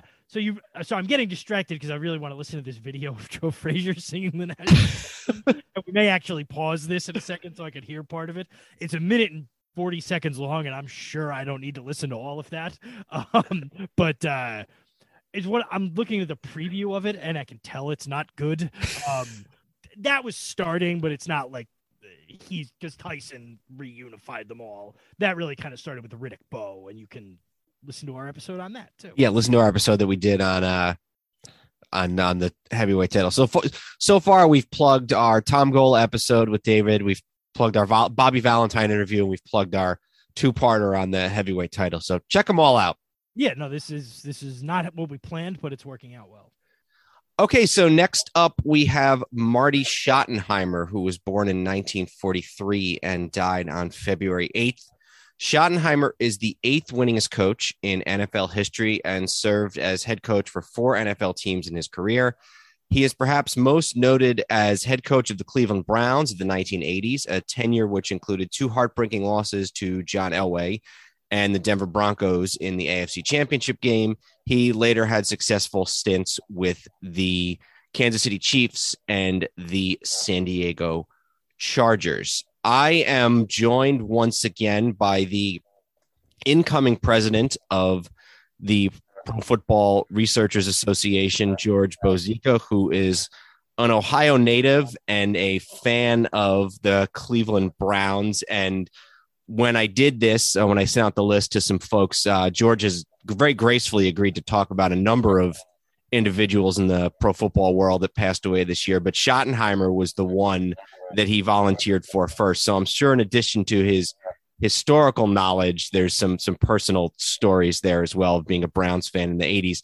So George, thanks so much for joining us again.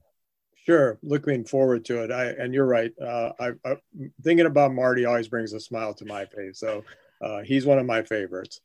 So what I want to do here, and we've already heard from George about Floyd Little, but I wanted to talk a little bit about the Professional Football Researchers Association, the PFRA. And George is the incoming president. Depending on when this airs, he'll either be the president or will be just about to ascend to that lofty post in January of 2022. I am a member. I joined sometime over the last year and attended my first convention this summer in Canton, which was great. And I think that probably we certainly have a number of hosts on the network that are members of PFRA, and we probably have some listeners who are members as well. But George, before we get into Marty Schottenheimer, do you want to just maybe tell us a little bit about the PFRA and your role in it and what folks can do if it's something that they're interested in?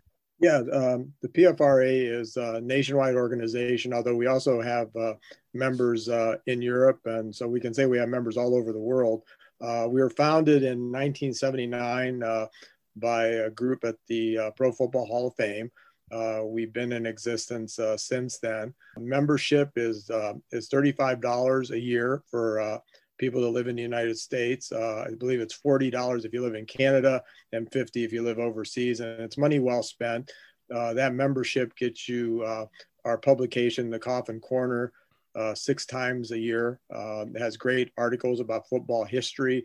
If you check out our website, it's profootballresearchers.org. profootballresearchers.org has all kinds of information. There's great information on the website. We have a forum. You don't have to be a member to participate in the forum. We have a members only section, which if you do become a member has a lot of great, research in there about pro football history. As you mentioned, our conventions, we do a convention every other year. This past one was in Canton. It was postponed a year because of COVID, but we were there in Canton this past summer, and we're actually in the process right now of planning for our next convention, which will be in 2023. And right now we're looking at a couple of different cities in regard to that and putting together proposals and things like that. So it's a great organization. I encourage anybody that listens to the History Network, Sports History Network. You're basically the kind of person that would be very interested in the PFRA. So, it's a great organization, and I encourage people to look at our website and join up. It absolutely is. And I just to sort of testify on my own here for a moment. First of all, the publication is great. And we're going to talk about Mick Tingelhoff in a couple of minutes. Those who listen to the podcast know that I have a lot of books, a lot of sports books that I use to research the various episodes and the topics and everything else, and you name it.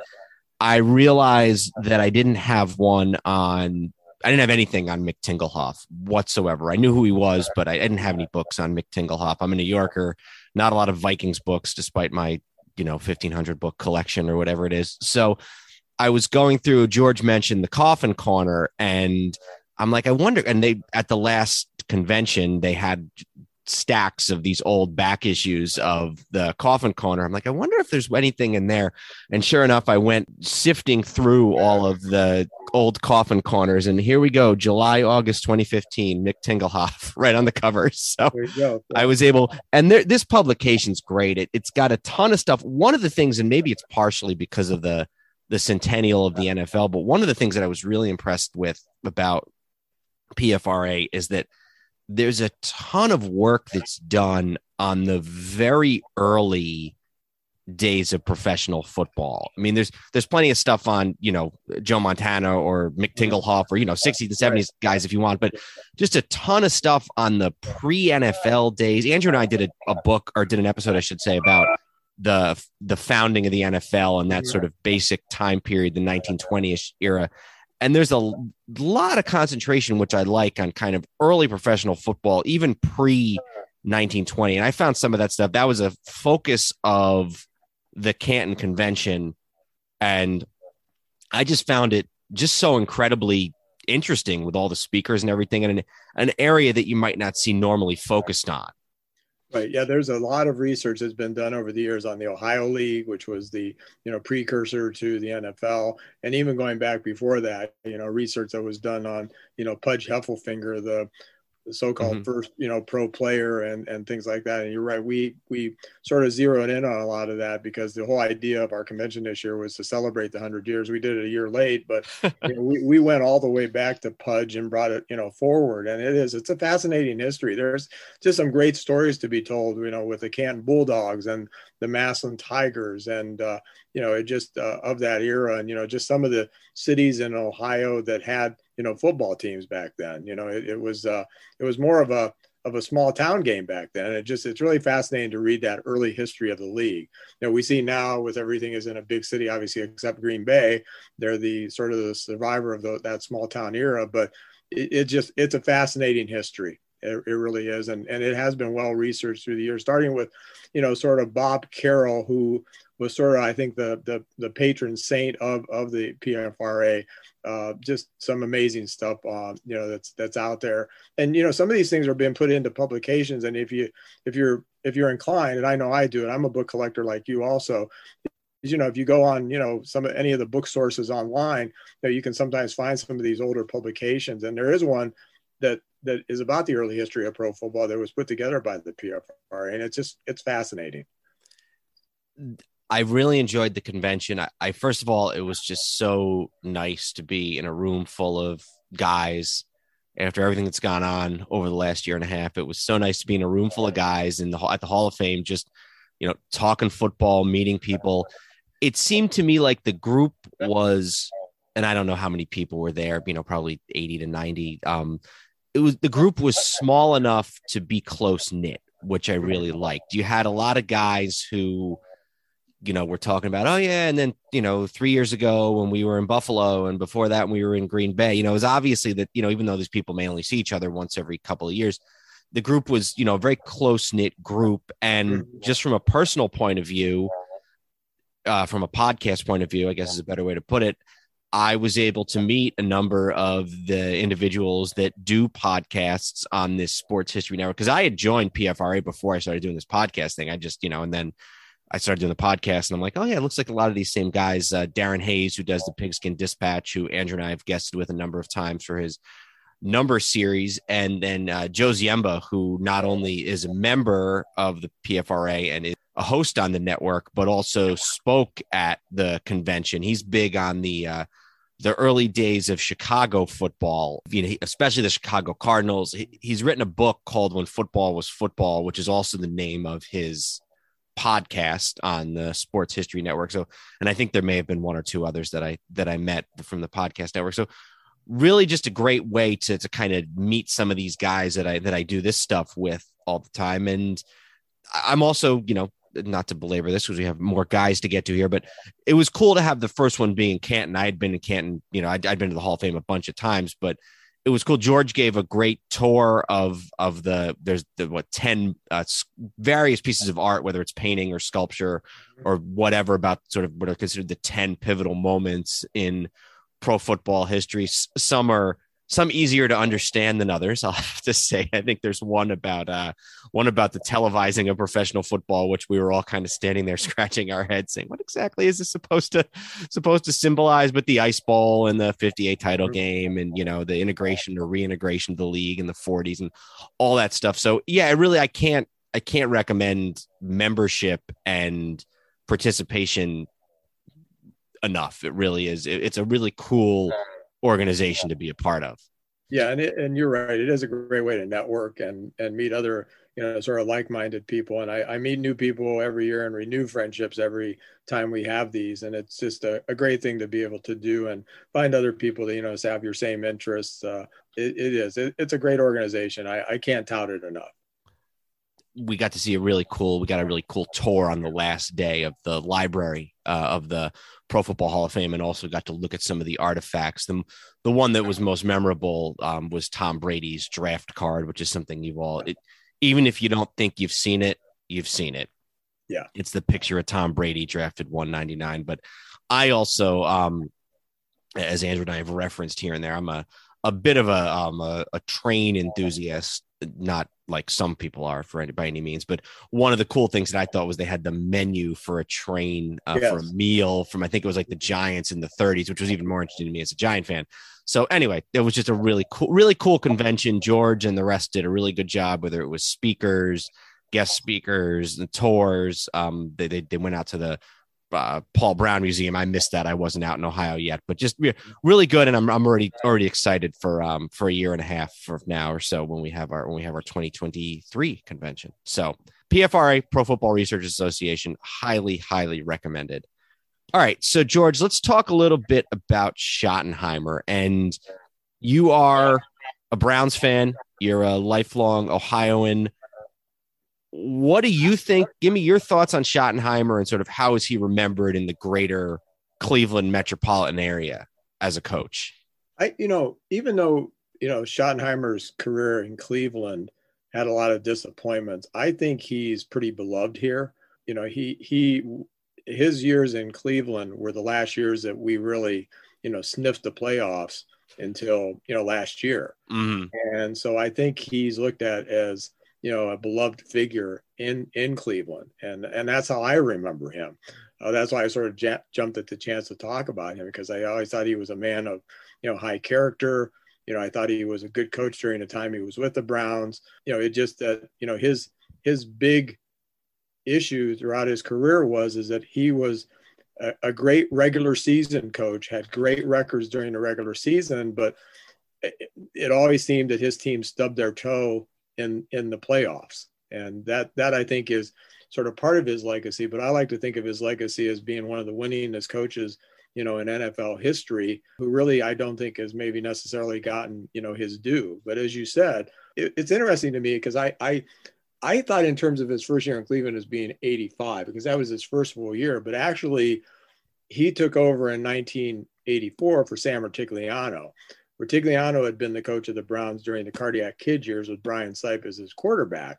And in 1980, Marty became the defensive coordinator. So we're going to get into here, obviously, a discussion of the drive and the fumble. But Marty was also in Cleveland as defensive coordinator for the famous Red Right 88 game, mm-hmm. when the Browns lost to the Raiders 14-12 in January of 81 in frigid Municipal Stadium, when Sipe was intercepted in the end zone and on the play known as Red Right 88. So Sam Rutigliano continued with the Browns into 1984. He started the year 1-7 and was fired after the first 8 games. And Marty became coach, went 4-4 the rest of the way. Mm-hmm. And the next year, Bernie Kosar came along, and that started a 4-year run, into the playoffs. We were 8-8 the first year in 85, but we did make it into the playoffs that year. And then 86, 87 were the two, big years. 86, they went all the way to the AFC Championship game, met John Elway and the Broncos. And I remember that game vividly. That's obviously the drive game. I'm reminded of it every time ESPN runs the NFL's greatest games. I remember the game as I was watching the game with my dad, who passed earlier this year, and Brian Brennan caught a touchdown pass in the fourth quarter to put the Browns up 20-13. And then the Browns kicked off, and of course, Denver took over on the 2-yard line. And I'm thinking to myself, we're finally going to get to the Super Bowl. And as we all know, Elway proceeded to drive them 98 yards, tying touchdown, and then a field goal in overtime beat the Browns.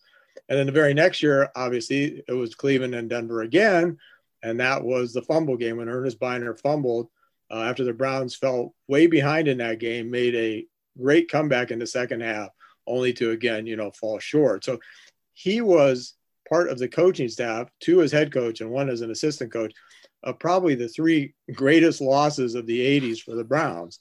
And then in 88, they made it to the playoffs and lost the wild card game. But, some people blame Art Modell. Some people blame Marty. That was his last year in Cleveland. There was talk that Modell wanted him to reconfigure the staff. Part of that involved Marty's brother. And they mutually agreed to sort of part ways, which I think is a really sad day in Cleveland, because it sort of started the dark ages for Cleveland. Even though we made it to the playoffs the next year with Bud Carson as our head coach, who had been a great defensive coordinator for the Steelers, that was it. And after that, we really went through these dark ages and, losing the franchise and getting the franchise back and everything else. So I think Marty is, to go back to the original question, he is a memory of a better time with the Browns, which we hopefully are getting into again with Baker and Kevin Stefanski. But so I think people think of him fondly. I actually remember the year after he left in '89, the Browns played the Chiefs, because obviously he became the head coach of the Chiefs, as was mentioned. And I remember myself, my wife went to the game, and a lot of people went to the game because we wanted to see Marty and sort of support Marty, even though the Browns were in the midst of a season when they made it to the AFC Championship game again. We wanted to support Marty because I think, people felt that Marty got sort of a raw deal, so all this success, and that's how he ended up. And the funny thing was, in '88, they went through 4 quarterbacks that year, and he held that team together. Kosar got hurt. Then they had Mike Pagel. He got hurt. Then they had Don Strock, and he got hurt. And then, they went through 4 quarterbacks that year. Gary Danielson, and they still made the playoffs, but, Art Modell being Art Modell, he's not the most favorite son of Cleveland. It is what it was, so at any rate. So yeah, that's during his Browns years. But the players back then said, he was an emotional leader for them. Kosar and Bob Golick said that he would start talking about things in the locker room, and he said he would get tears in his eyes. So he was that kind of guy. One of his famous sayings back then that people still talk about today was, he told the team, "There's a gleam, men. There's a gleam. Let's get the gleam." And the players said they really didn't know what he meant, but he would talk that way, and they felt that, well, maybe the gleam meant the Super Bowl or whatever. But he was always trying to encourage his team, and he was a very emotional leader, and really that was his thing. With the exception of 1 year in Washington in 2001, he was a lifelong AFC coach and made it to 1, 2, 3, 4, 5, 6, 7, 8, 9. It looks like 13 playoff appearances. And I'm just looking at some of his win totals here: 12, 10, 10, 11, 10, 10, 11, 13, 13, 12, 14. He finished out his career in 06 with the San Diego Chargers with LaDainian Tomlinson, Phillip Rivers at quarterback. Got fired after going 14-2. Yes. And just a little bit of a personal aside here, if you're somebody who enjoys listening to Andrew and I banter back and forth on this show every couple of months, the very first time Andrew and I did any sort of a radio broadcast type thing was in the winter of 2007. He was still in college at LaSalle University in Philly, and I was already living in DC.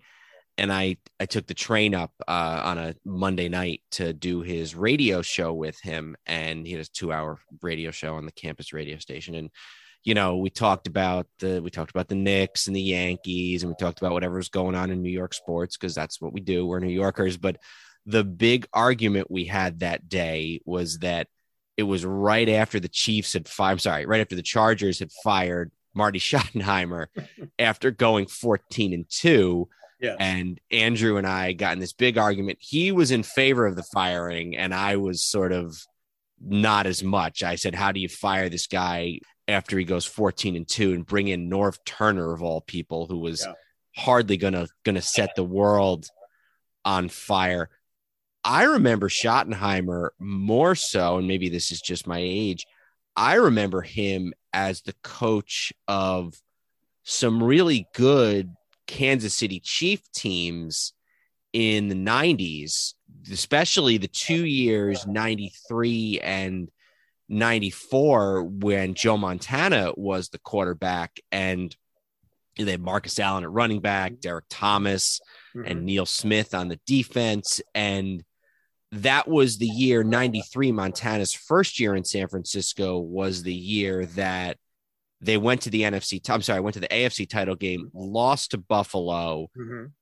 Everybody was hoping for a 49ers Chiefs Super Bowl, which would have been it would have been the highest rated sporting event probably in NFL history. Yeah. The only thing that would top it would be if Belichick ends up playing Brady in the Super Bowl this year. Right. But, this year, yeah.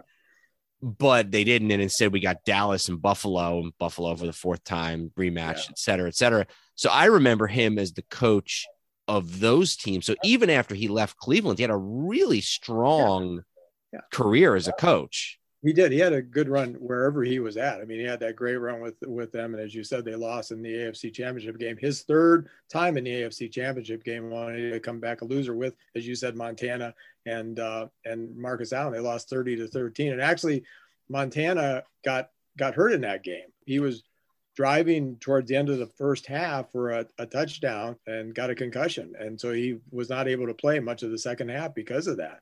And who knows what Montana had done, because they had a great run in the playoffs to get there, and Montana has sort of been the star. So, you just never know with Montana's, pedigree and, the ability to come back in games like that. I always wonder, what would he have done if he had been healthy in the second half? They had a good backup then, Dave Craig, who, was a good backup, but nonetheless, Joe Montana, exactly. So, yeah, I mean, but, Marty just had some excruciating losses. But he was good because, I mean, I looked at what I thought was really interesting, and I didn't realize until doing the research, is his coaching tree is amazing. I mean, people that coached under him, Bill Cowher, Tony Dungy, Mike McCarthy, Bruce Arians, all that won Super Bowls. So, I mean, he has an amazing, coaching tree under him, coaches that coached under him and on his staffs, that went on to, great success. And this was an interesting footnote to Marty's coaching career. In 2011, he finally won a championship. I was going to mention this. With the United Football League Virginia Destroyers. So he finally got his, much, much sought after, championship. But yeah, I think that even though obviously I remember him fondly from the Browns years, he's a member of the Chiefs Hall of Honor, 2010. He was inducted into that. And, I think Marty has a strong case for being in the Pro Football Hall of Fame. I think he's one of those coaches like Don Coryell that did not win a championship, but nonetheless, because of their body of work, deserves possibly a spot in Canton. I don't know if it'll happen, but, I think it's something worth discussing and worth debating as to whether he does deserve a spot, in Canton. Before we move off Schottenheimer, just one more Browns question for you. Is there one year of the two, whether it's 86 with the drive or 87 with the fumble, is there one year that hurts more as a Browns fan? I think it's 86. Okay. I think 86 hurts more. Yeah. Because as I said, we had just taken the lead, and it seemed like it was going to finally, be the year. It sort of reminds me of when the Indians were in the 97 World Series and they had the lead going into the ninth inning. And Jose Mesa, who'd been their stopper all year, couldn't stop the Marlins. And it pains me that we lost to the Marlins. That pains me. I wouldn't mind if we lost to the Yankees or we lost to the Red Sox, or, obviously we wouldn't play those teams in a World Series, but I say the Dodgers, if we lost to the Dodgers or the Braves or something like that, as we had, I can live with that. But losing to the Marlins, that one hurts. And yeah, I think it's the first one that hurts the most because it was the first time, and that one hurts a lot. Not to say, I think actually we were a much better team than Denver in 87, but we just played a lousy first half. And then we really were the better team after that. They couldn't stop us unless we stopped ourselves, which is what we did. So yeah, I think 86 hurts a little bit more. Two real quick trivia points about Marty Schottenheimer before we move on here. First of all, he was a backup linebacker on the Buffalo Bills in 1966 and was only one game they lost in the AFL Championship game to Kansas City. So he was only one game away from playing in the very first Super Bowl against Lombardi's Packers. And then he is probably the only football coach that I know of who is the subject of a rap lyric. There's an Eminem song where he says, "I'm cursing at you players worse than Marty Schottenheimer." And when I first heard that, I couldn't help but laugh because I was like, did he really just name drop Marty Schottenheimer? Usually it's NBA players or celebrities, right. Maybe, but to have Marty Schottenheimer be quoted in a rap lyric, I thought was really interesting. So George, thank you so much. Everybody check out the PFRA. It's great. We'll have George on again as the episodes go on, but thanks so much for sharing some memories of Marty Schottenheimer. Sure. Thanks, Dan. All right. So next up, we have another boxer. We just talked about Holmes a few minutes ago. Andrew, do you want to read this one too? Sure. Marvin Hagler, born in 1954, passed away on March 13th. Hagler reigned as undisputed middleweight champion of the world from 1980 to 1987, successfully defending the title 12 times, all but one by knockout. Hagler defeated Thomas the Hitman Hearns by knockout in 3 rounds in 1985 in a bout that is considered one of the great fights in boxing history. After losing the title to Sugar Ray Leonard via a controversial split decision, Hagler retired from the ring. I watched, in preparation for this, the Hagler-Hearns fight last night, actually. 3 rounds, right? It's 3 rounds. The first round is considered the greatest round in the history of boxing by most people. I had to watch each round twice because, to be honest, I watched the first round, and at one point they put up and I'm not being hyperbolic here. I'm not saying I'm some at one point they put up because this was they didn't have like the clock on the thing the whole time. They put the timer up in 1:30, and I literally was like, "There's absolutely no way I've only watched 90 seconds." Like it's what people who don't watch boxing think boxing is. Like, you've seen that where sometimes you'll watch a boxing match, not as much recently, but like a pay-per-view with people who don't know what boxing looks like, but they've seen the Rocky movies and they're like, this fight's boring. And you're like, no, this is what boxing looks like. This fight is what a movie boxing looks like. Each round I had to watch to rescore twice. No, I mean, obviously I knew how it ends, but it's in the discussion for greatest fights of all time, and it lasts 2.5 rounds. One of the books that I used in preparation here is it's by a guy by the name, I don't know, you maybe even have heard of this guy. His name is Freddie Pacheco. He was Ali's trainer. And there's a very good documentary. It was on HBO, but it's not like an HBO sports documentary with Liev Schreiber and all that, but it was on HBO a long time ago, just on the Thrill in Manila. And it's actually told more from Joe Frazier's point of view than Muhammad Ali's. But Pacheco was Ali's guy. And he's the guy who at one point in that special, he told Ali basically, like, after the Thrill in Manila, he was like, that's it. That has to be it for you. Mm-hmm. And he hung around for a few more fights. And I think at some point, maybe after the Holmes fight, even he was like, I'm not going to watch you kill yourself. Like, that's it for you. But that's how I know who he is. He's written this book. It's called The 12 Greatest Rounds of Boxing. And he writes about, what he feels are the 12 greatest rounds of boxing. Most of them are heavyweight, Dempsey Tunney, Louis Schmeling, Clay Liston, Ali Frazier, lots of Ali in here, obviously. But then there's a couple of lower weight classes, and the final chapter is, and the title of it is War, and it's Hagler versus Hearns, round 1, April 15th, 1985. And I think I might be able to just get a little description of Hagler here. If you just while you're doing that, I will talk about the clip I saw was like the whole thing with the national anthem in that. And the guy who plays the national anthem in that, he doesn't sing it, but who plays it is Doc Severinsen, the Johnny Carson, right? And leader for the Johnny Carson Tonight Show for all those years. And he plays his trumpet. And I didn't realize Doc Severinsen's still alive. Doc Severinsen's like 97 and he's still alive. But, just an interesting sort of, I don't know that he does it the justice Joe Frazier does it, but go ahead. I'm sorry. So here's how Pacheco describes Hagler. He says, in Marvelous Marvin Hagler, boxing fans had a rough, tough spoiler from Brockton, Massachusetts, same place Marciano's from. Hagler's main problem was that no one in his right mind wanted to fight a left-handed, heavy-punching, iron-jawed, determined brawler like himself. Marvelous Marvin Hagler had fought and beaten the best.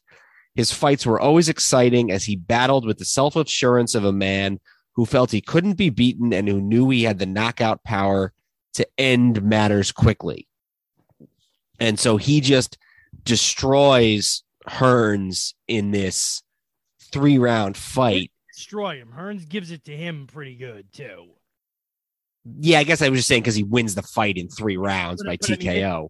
But it's not in that first round, it's like back and forth. Like they each have like a minute of domination where it's like, I don't know how much more each of these other guys can take. Like for a third round TKO, it's an incredibly not one-sided fight. So he wins, and he's another one of these guys who, when he wins the fight, he's got 4 titles, and then he actually wins a 5th one in his next fight. So he's got 5 middleweight titles. He's got the WBA, WBC, IBF, and those the are ring. the only 3 legitimate ones. So whatever those other 2 were. I got the ring and the NABF middleweight title all listed. Well, actually, that's interesting because the ring was the one that now Ring Magazine is kind of the arbiter of all of it. Like they'll have now it's actually a belt. It didn't used to be a belt, but the Ring Magazine used to like, they would have a guy as a champion who didn't have any of those belts because they would say like, well, no, the reason he doesn't have any of those belts is nonsense. So he's the lineal champion. And then the NABF is actually, that was like the old school title, like before all these different sanctioning bodies. The title Joe Louis had, you know what I mean? Yeah. So it actually, all right, I'm wrong. Those are actually all ones that have some claims to them. So Marvin Hagler fights Sugar Ray Leonard on April 6th of 1987. And it's considered one of the most controversial fights, like in terms of the decision ever. Leonard used a strategy that Oscar De La Hoya famously used in a later fight, which is try to steal rounds in the last 30 seconds. So Hagler comes out in that fight. He's a southpaw. He comes out in an orthodox stance, so fighting right-handed instead of fighting as a southpaw. The strategy was clear because, you know, they score by round, and what are you going to remember more? You're going to remember the last 30 seconds of the round. So it was a strategy by Sugar Ray Leonard, and I'm going to read the judging, and then I'll also read some of the ringside reporters just to show you the wide range of this. The one thing that I read was that Leonard was landing more punches, but Hagler was hurting Leonard more. Which is how you're supposed to score a fight, is who's doing the damage. Absolutely. 2 judges had the fight close, 7-5 each way. So it's a 12-round fight. 2 guys had the fight close, 1-7-5. Judge Lou Filippo, who is a referee in one of the Rocky movies. I thought I recognized that name. Referee Lou Filippo. Lou Filippo scored the fight 115-113 for Hagler. Judge Dave Moretti scored the fight 115-113 for Leonard. The third judge, Jojo Guerra, had Leonard winning 118-110. So 10 rounds to 2. It says Guerra's scorecard was widely derided in the media following the bout. He later acknowledged that he should have scored 2 more rounds for Hagler, so he still would have had Leonard winning. But I'm just going to go through some of so you had 115-113 Hagler, 115-113 Leonard were 2 of the 3 judges. I'm not going to go through all these, but Howard Cosell had it 117-112 Leonard. The Associated Press had it 117-112 Hagler. And then some of the newspapers, Baltimore Sun, 115-113 Leonard, Boston Globe, 115-113 Hagler. It's a fight that the New York Times, Dave Anderson, had it a 114-114 draw.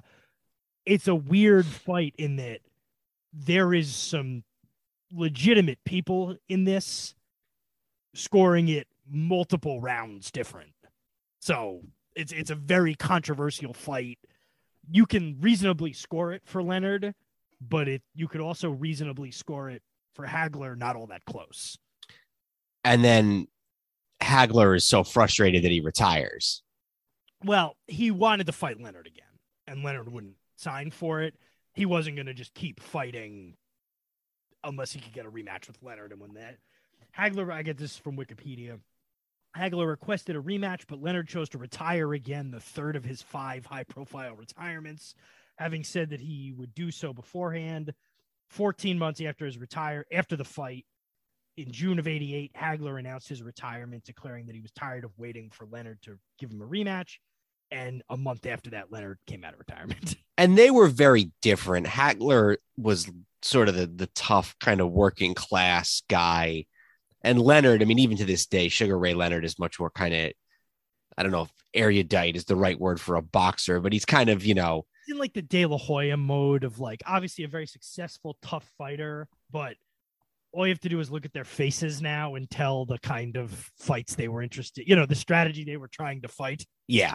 And it worked because they still both look good in this age, but not the traditional pug, as you would say. All right. So we have for our next honoree for our in memoriam, we have somebody a little different, and that is Dick Hoyt, who was born in 1940 and passed away on March 17th. Hoyt is known for competing in the Boston Marathon for 35 years while pushing the wheelchair of his son, Rick, who was born a quadriplegic and with cerebral palsy. Together, they participated in over 1,000 races, including several triathlons. The two also biked and ran from Boston to Santa Monica in 1992. So we are honoring this particular individual sort of at the suggestion of and with the assistance of my lovely wife, Allison, who joins us here now. Allison, thanks so much for doing this. Of course. Thank you for having me. So I think that kind of maybe before we get into Dick Hoyt and what he meant in the area, I think it's probably important to note that probably even more so than anywhere else in the country, New York, Chicago, wherever else, the Boston Marathon really sort of has a special meaning to the area. Yes, absolutely. I mean, it is held on the third Monday of every April, and it coincides with Patriots Day, a state holiday in Massachusetts, which signifies the first day of the Battle of Lexington and Concord. So it's the first day of April vacation for schools. So kids are out, families go to the marathon and line the 26-mile stretch from Hopkinton to Boston. And, all of the local news channels cover it with the personal stories of those who are running it every year. And the Red Sox play an 11 o'clock game. They do, yes. So this Dick Hoyt was a guy who he had a couple of sons, and one of them was born with this severe handicap. And the story started with sometime in the late 70s, his son, who I think was able to communicate through, was it some sort of a machine, I think, sort of like an eyesight type of thing. He communicated that he wanted to compete in the Boston Marathon and, of course, couldn't do that on his own. So his father chose to do that while, pushing him in his wheelchair. Well, it actually, even backing up a little bit from that, it was engineers at Tufts University who were able to create a computer for him to touch his head to. And in the late 70s, it was his first race was somebody in his school. They were having something had some sort of injury and they were having some sort of benefit run. So he asked his dad if he could somehow participate in that 5-mile run. And after doing so his dad, I believe he's about 36 at the time, was not a runner, pushed his son for the entirety of those 5 miles. And after the race, his son said something, Rick said something to the effect of, "I don't feel as if I'm disabled when I'm running with you," which led them to start training for other races. And they ran their first Boston Marathon together in 1980.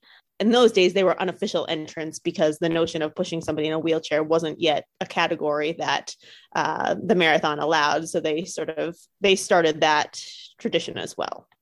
As I was looking this up, apparently after that initial 5K run, it said that the father, Dick, began running every day with a bag of cement in the wheelchair because Rick was at school and studying, so unable to train with him. So that's how he sort of approximated the weight that he would be running with his son, was using a bag of cement. Yes. And they even moved on to triathlons. He would, I guess, pull him in a boat, I think, as part of the swim. They did, I believe it was 3 or 4 full Ironmans, which are, over a mile swim, where he would pull him in a boat. And then they had a tandem bicycle where he was sort of in the front and Dick would be pulling from the back, and then they would run in their wheelchair. And they sort of expanded that through the years to other races. And one of the things that was interesting to me is that, putting aside the kind of inspirational aspect of this, that's a lot of work for a guy, especially as he gets into his 50s and 60s, to run while pushing the weight of a human being. And in 92, they ran right around, in our neck of the woods, the Marine Corps Marathon in Washington, D.C. And he actually finished first in his age group in the 50 to 59 age group, 2 hours, 40 minutes, 47 seconds. And he finished first in the 50 to 59 age group, despite the fact that he was pushing his son, which is just crazy. I've wondered if he's ever run a race without his son, because he probably would be an incredibly fast runner if that were the case. So, yeah, just sort of an interesting and sort of inspiring story, and something that I think was really well known probably in the area. Yeah. And, over the years, the Boston Marathon has also become a huge race for people who fundraise and things like that. So there were other folks that ran under the name Team Hoyt to, I believe, raise money for cerebral palsy and other sort of things that were afflicting their families and things like that. Yeah, it seems like after the 2014 Boston Marathon, which Dick had announced would already be his last, then for the next 5 years, Rick was pushed by Brian Lyons, a dentist from Massachusetts, until Brian Lyons passed away about 2 years ago. But yeah, 2014 was the last year, the two of them, but it continued on after that. Yeah. And he was just shy of his 74th birthday when he did that in 2014, which is really pretty remarkable. Yes. So an inspiring story, something that is, again, a little different from what we usually talk about here on Hello Old Sports. We thought it would be something interesting to note and talk about here for a few minutes. So, Allison, thanks so much for joining us for a few minutes here on Hello Old Sports. Thanks, Allison. Of course. Thank you. All right. So let's move on to a true legend of the NBA who we lost this year. Elgin Baylor was born in 1934 and passed away on March 22nd. Considered one of the greatest forwards in NBA history, Baylor played his entire career for the Lakers franchise. He was the number one pick in the 1958 NBA draft and was both Rookie of the Year and All-Star Game MVP in his first NBA season. Baylor led his team to the NBA Finals 8 times, but retired without ever winning a championship ring. Baylor is one of 5 Lakers honored with a statue outside the Staples Center.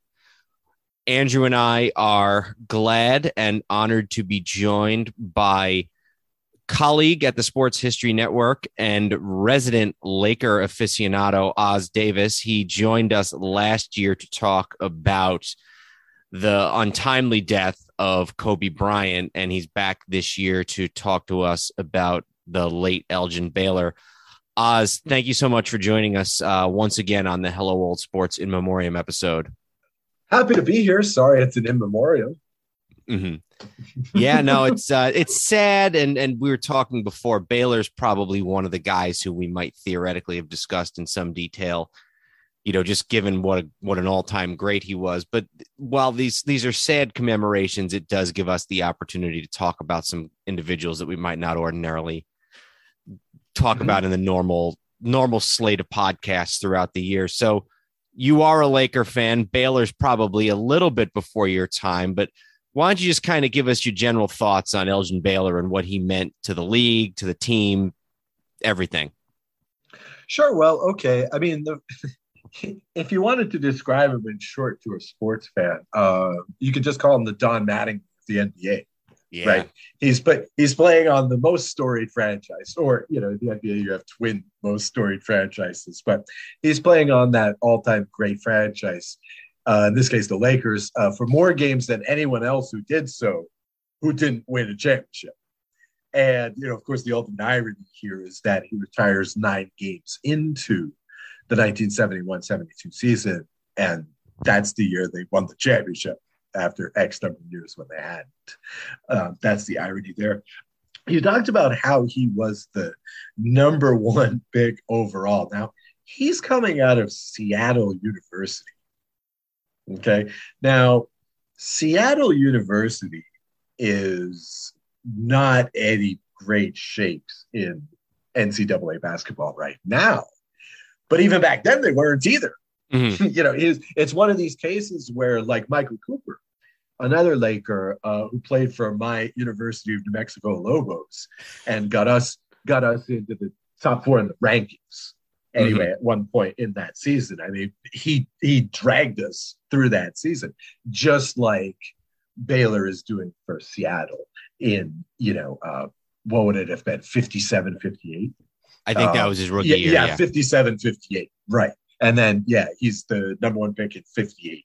And then, et cetera, et cetera, et cetera. He's also one of the prototype number one overall picks, too, right? I mean, he's this dominant force. And like you said in the intro, he comes in, leads the league in rebounds, makes the all NBA team, makes the all-star team his first year. So, and then he goes on. His statistics are pretty gaudy. He has 3 consecutive seasons with 34 or more points, scoring 34 or more points per game. And just to put that into perspective, the last 3 guys to score 35 points per game in a single season in the NBA are Michael Jordan, Kobe Bryant, and James Harden.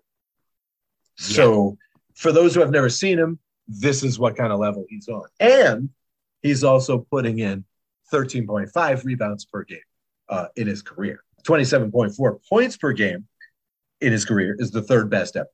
And the 13.5 rebounds per game is the 10th best ever. There's only one guy who's top 10 in both besides him. That's Wilt Chamberlain. No surprise there. But again, these are the kind of players you talk about when you're trying to classify Elgin Baylor, right? You're going to Chamberlain, you're going to Jordan, you're going to Kobe, you're going to, James Harden when he's teeing off. Played 846 games for the Lakers. Just more gaudy stats for you. He's now only 8th all time in games played for the Lakers, but he retired. When he retired, he was number 1. Yeah, just ahead of his teammate Jerry West. He's still number 1 Laker rebound, right? And that's not per game. That's like cumulative, right? So that's that's pretty good. He's number 2 in rebounds per game actually all time as a Laker. So, I mean, just dominant. But here's one thing I wanted to say. I did a little research for this. Or I performed a little mental exercise for this episode. Okay. So the big thing this year for anybody who's interested in basketball history, of course, was to celebrate the 75th anniversary of the league. They released the top 75 team. They do this every 25 years. Yep. I remember the 50 was a big deal. You guys are old enough to remember, right? We do. Yep. Yeah. That was a great team. That was a great moment because 49 of those guys were still alive at the time. And they all got together and, it was great. There was all kinds of festivities and stuff for it. That was really cool. So it was nice to see this come out again this year. However, when you make these lists, you always got to think about these era-specific guys. Classic example is George Mikan. George Mikan dominated in the 50s. They had to make the goaltending rule for him. Okay, that's how dominant he was. That's one of the ways I measure dominance for GOATs, right? Yep. Is just if they make a rule to destroy your style of play, that means you're dominant. You literally change the game when that happens. Okay, but put Mikan nowadays, he's useless, right? He's certainly not going to play 5. He might be a 2 these days, right? Yeah, or a 3. He'll be a wing for sure. If he learns how to shoot 3. He's probably a role play power forward who comes into bang for 12 minutes a game. Yeah, exactly. So I tried to think of all the guys on that 75 list who could play across eras. Okay. So either they're like positionless guys or the way that they played their position could go in any era. Okay. Here's what I came up with. It basically reverse chronological order. I've got LeBron James, Kevin Durant, Dirk Nowitzki, Tim Duncan, Allen Iverson, Michael Jordan, of course, Dominique Wilkins, Magic Johnson, Larry Bird, Hakeem Olajuwon, Bill Russell, Oscar Robertson, and Elgin Baylor. That's the list. That's the list. And Baylor's the first. Yeah, he's okay. So I've got 13 guys, right? And I think probably my last cut here would be I want to cut Dirk, but it's like I want to have at least one foreign guy on the team. So that's the only thing that's keeping Dirk on there. I'm not entirely sure he could have played in the old days. He didn't like to mix it up underneath too much. That's a fair point. Yeah, so I don't know if he's ready to play in the rough and tumble 70s. So he's on the edge now. Now my first cuts were Kawhi Leonard, Russell Westbrook, Dr. J, Kareem. Kareem, he might be able to play nowadays, but I question that. And Giannis will probably be on this team someday, but I'm not ready to put him there yet. So, but again, the point here is that Baylor was ahead of his time for sure. One of the other things I was thinking about with this sub list that I made is that, okay, all of these guys were basically zeitgeist players, right? They're all dominant in their time. But I really think that looking at this, only 4 of them were really ahead of their time. I got Magic, Russell, Oscar Robertson, and Baylor. And probably only Michael Jordan and Elgin Baylor would be better today of this list. I honestly think so. The rules are more favorable to a guy like Jordan, and a guy like Baylor would be Carmelo Anthony times 4 or 5. You know, I mean, because again, positionless player in today's game. Mm-hmm. I mean, you know, big enough to mix it up, but quick enough. You know, they talk about, there's a great video on YouTube. It's only about a minute long. It's Kobe talking with Jackie McMullen about Baylor. And Kobe's saying, well, the thing is, he had the great first step, right? That's the main thing. He had that great first move to the hoop. Then you look at the YouTube clips of him, the highlights of him, and yeah, he's constantly burning guys. It's that first step, constantly burning guys. And that's something that has stayed in basketball since the 60s to the present day. That first step is like the basketball thing, right? You got to take it to the hole, right? You got to have that first step. So I honestly believe that, you know, Baylor is one of those rare cases of a super duper star who could play in the 21st century. Better, even better than he was then. He would be the second or third best player in the NBA right now. Just a couple of things to go back. You mentioned he went to the University of Seattle. He actually took them to a national championship game appearance where they lost, which certainly sticks out like a sore thumb when you look at, you know, teams that were the other teams in that year were Temple, Kentucky, and Kansas State. Right. Teams who were relevant a lot longer than Seattle has been.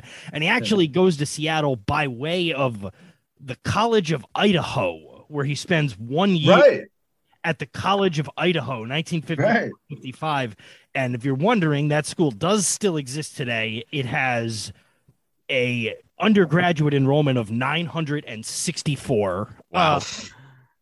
And he comes there sort of, you know, he was born, in 1934, went to 2 different high schools in Washington, D.C. Washington, D.C. was still heavily segregated at the time, including when it came to basketball. So he did not get the sort of coverage and acclaim that he otherwise would have playing just against other black teams as opposed to playing, you know, integrated teams or even just playing the white teams. So, you know, his options were limited at the time, certainly even for a high-profile African-American player. Then Idaho to Seattle wasn't your normal path, but, you know, a guy who really came up in a much different era. And it's not like it was the Deep South we're talking about. We're talking about Washington, D.C., but he was still at the time and place where it was hard for him to get on national radar and his options were limited. And there are significant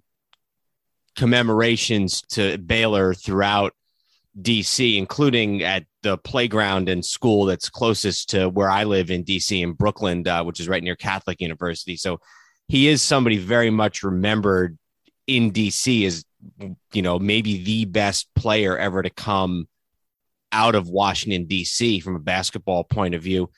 2 other things that I think we should note about him. First of all, he might be the best player never to win an MVP. I guess you could put Mikan in there, but Mikan came in before there was an MVP, so it's not really a fair comparison. Baylor basically got to the league when Russell and Wilt and on occasion Oscar were winning all the MVPs throughout the 60s, so probably the best player to never win an MVP.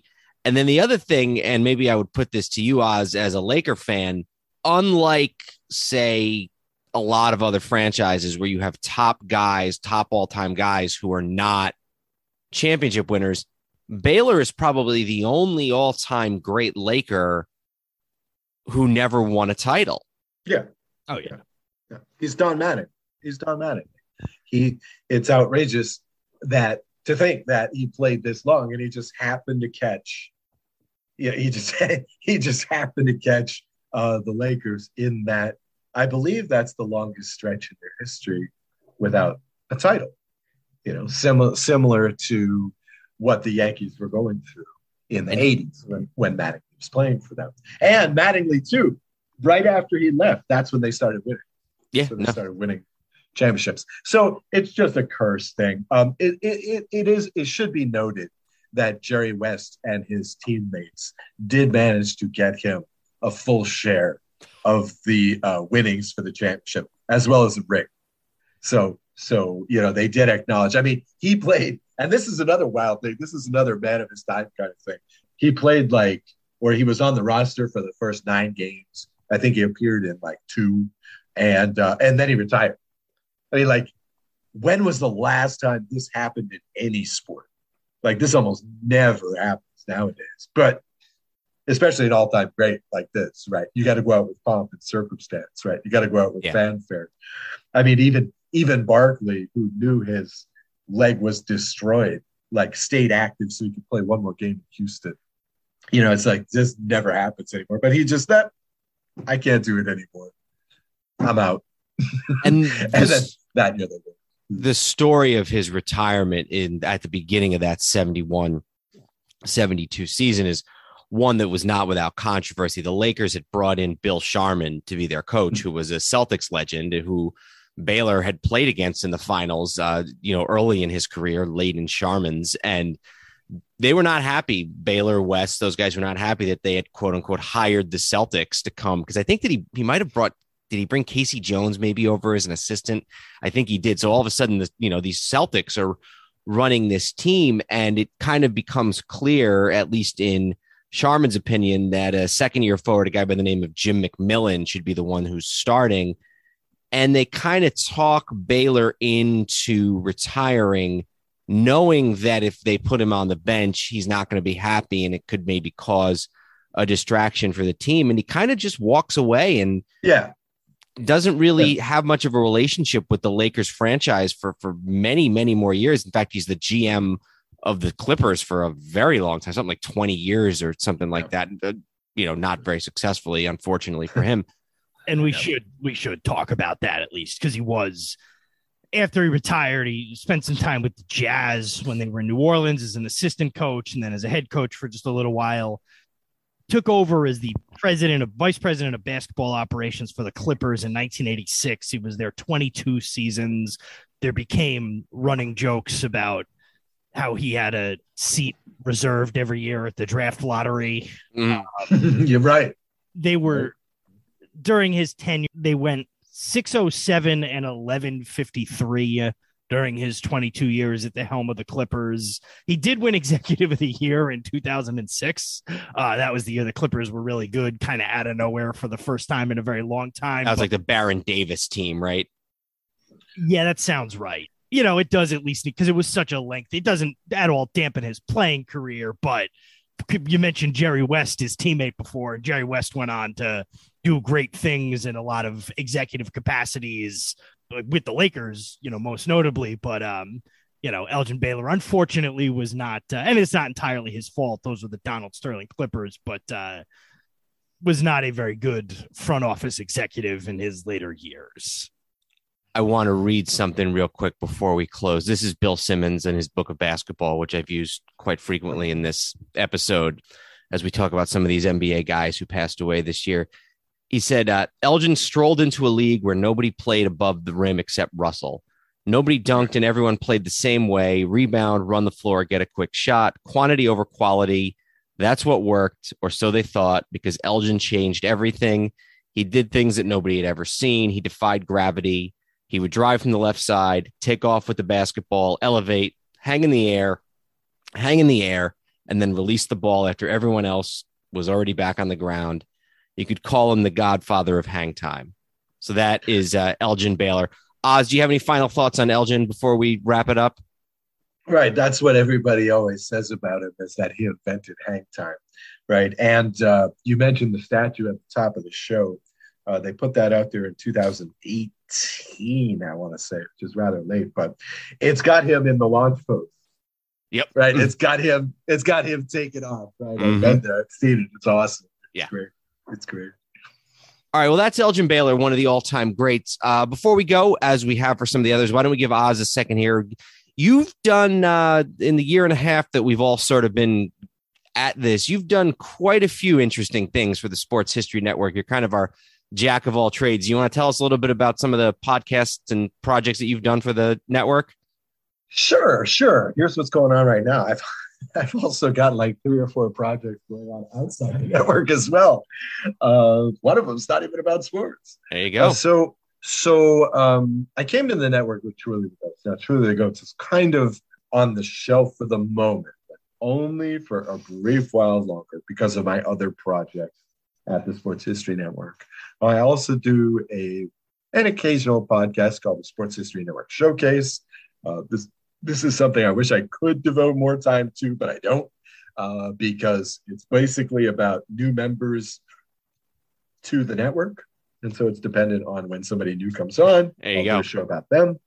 But the thing that I'm working on now that's really killing my time, as well as Darren Hayes over there at the Pigskin Podcast, is we're working on a audio drama fiction podcast based in the 1920s.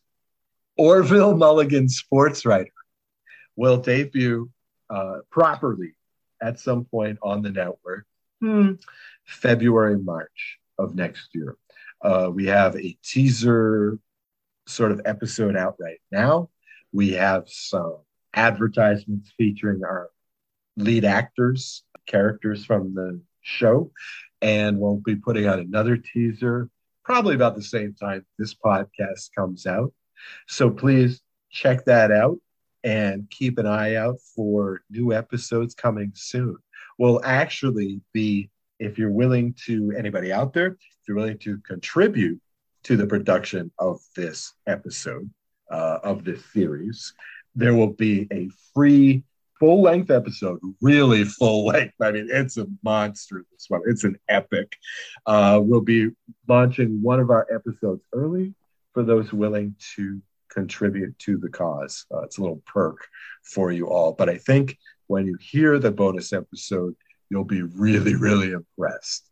So please come over to the Sports History Network, or you can visit orvillemulligan.com. Lots of L's in that. Please check it out. We're very excited about this project. Great. We are too, and I'm sure it'll be great. And the network looks forward to hearing it. We're growing by leaps and bounds. It seems like every month we're adding new stuff to the network, and this sounds like a really cool and unique contribution. Well, Oz, it's as it was last year. It's been a pleasure to have you to talk about another Laker great, and thank you for joining the 2021 In Memoriam episode of Hello Old Sports. Well, thanks for having me. Glad to do it. Take care. All right, why don't we move on and talk about somebody totally different from a different era and different sport. And let's talk a little bit about Bobby Brown, Dr. Bobby Brown, who was born in 1924 and passed away on March 25th. Brown won 4 World Series with the Yankees from 1947 to 1951, while also attending medical school during the offseason. After a career in cardiology, Brown was president of the American League for 10 years. One of the last of the Stengel Yankees. And this was an early Stengel Yankee. This was a Yankee who was there before Stengel, who played in the 47 World Series when Bucky Harris was the manager and played with DiMaggio. And he's the last guy who played with DiMaggio, because I looked at this and said he's the last living player from the 51 team. And was the last living player from the 51 team. And there's nobody who's alive from an earlier team, from a championship winning team. Mm-hmm. So I don't know if maybe there was a guy who played 8 games with the Yankees in 1950, but like he was the last guy alive who had been a legitimate teammate of Joe DiMaggio's. Casey Stengel once said he played like a guy who'd been hitting for 12 years and fielding for one. He was part of a platoon at third base early on with a guy by the name of Billy Johnson. He was a lefty batter and Johnson was a right-handed batter, and then sort of became expendable in the early 1950s with the onset of Gil McDougald, who was a great Yankee throughout the 50s and could kind of play any position, second, short, or third.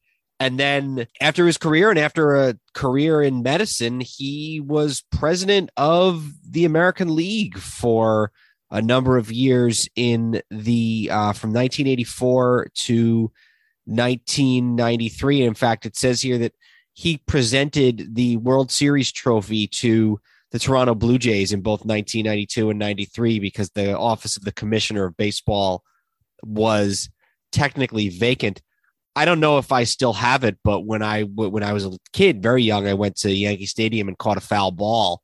And it was back then it would have the signature of the league president on it. And it was Bobby Brown, who was the president of the American League at the time. So a full life. He was always somebody who over the last 15 or 20 years, you'd hear him interviewed a lot when somebody, whether it was, when somebody died or when they needed a perspective on Mantle or Berra or Ford or one of these guys.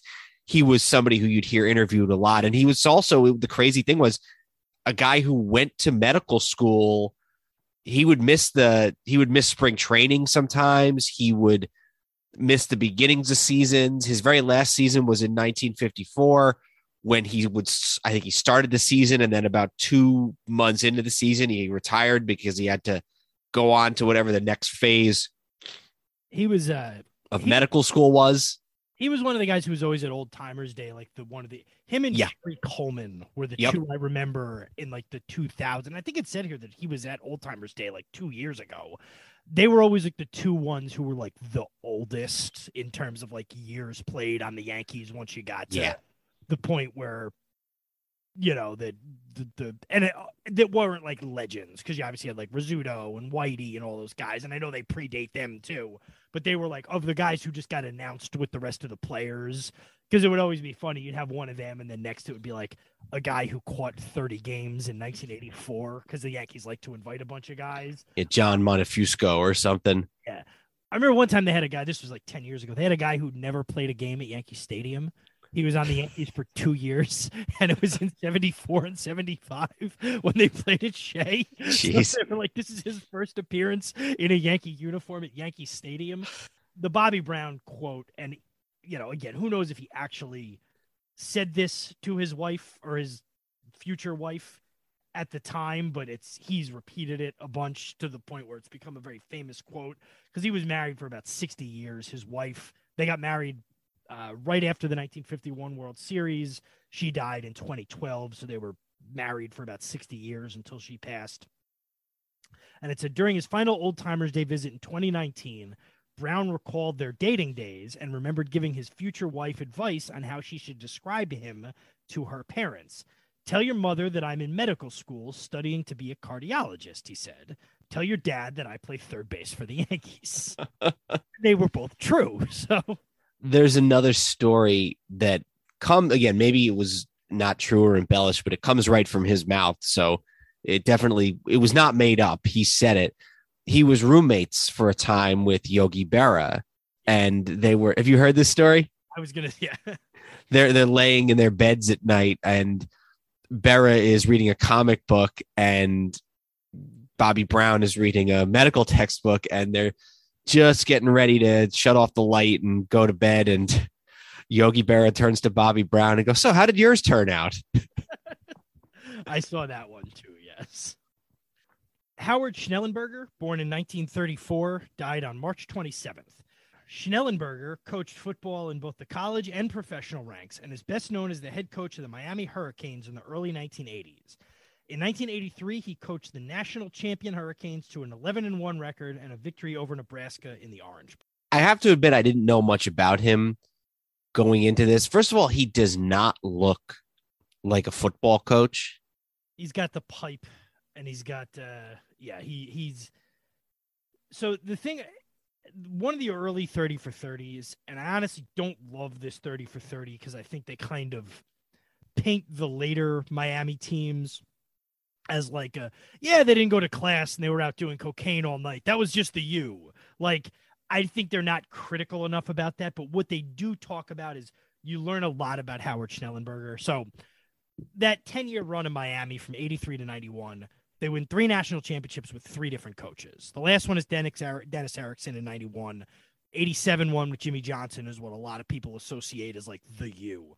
Howard Schnellenberger took over a Miami team that was close to dropping football. Yeah, I was going to say they were thinking about getting rid of him. Can you to think about that now is just crazy. They were close to dropping football. They had not been ranked since 1966 as high as what he ended up getting them ranked, whether it was the top 15 or whatever. I remember in the 30 for 30, they talk about the very, now the green and orange U logo, thinking that was outdated and maybe they were going to drop that. And he came in and wasn't a guy who had any particular ties to there. Before that, his claim to fame, and something we shouldn't ignore, he started coaching. He went to Kentucky and then played a little in Canada and then became an assistant at Kentucky under Bear Bryant. And then, or maybe never mind. Then he went to Alabama in 1961 as the offensive coordinator for Bear Bryant. I got confused because Bear Bryant was at Kentucky too, but that was before. His claim to fame there was he recruited Joe Namath to come to the University of Alabama. Joe Namath from Western Pennsylvania to come down and play at the University of Alabama. Oh, wow. Yep. And I'm sure Bear Bryant had a hand in that, but he gets a lot of credit for it. Went to the Rams for a little while, then went to the Dolphins under Shula. Talk about how Shula and Bryant are like his 2 mentors and guys who, they coached at the same era, but you think of as worlds apart. And Schnellenberger was the offensive coordinator of the undefeated 72 Dolphins. Of the 72 Dolphins, yeah. Then he actually went and became the Colts head coach for a couple of years.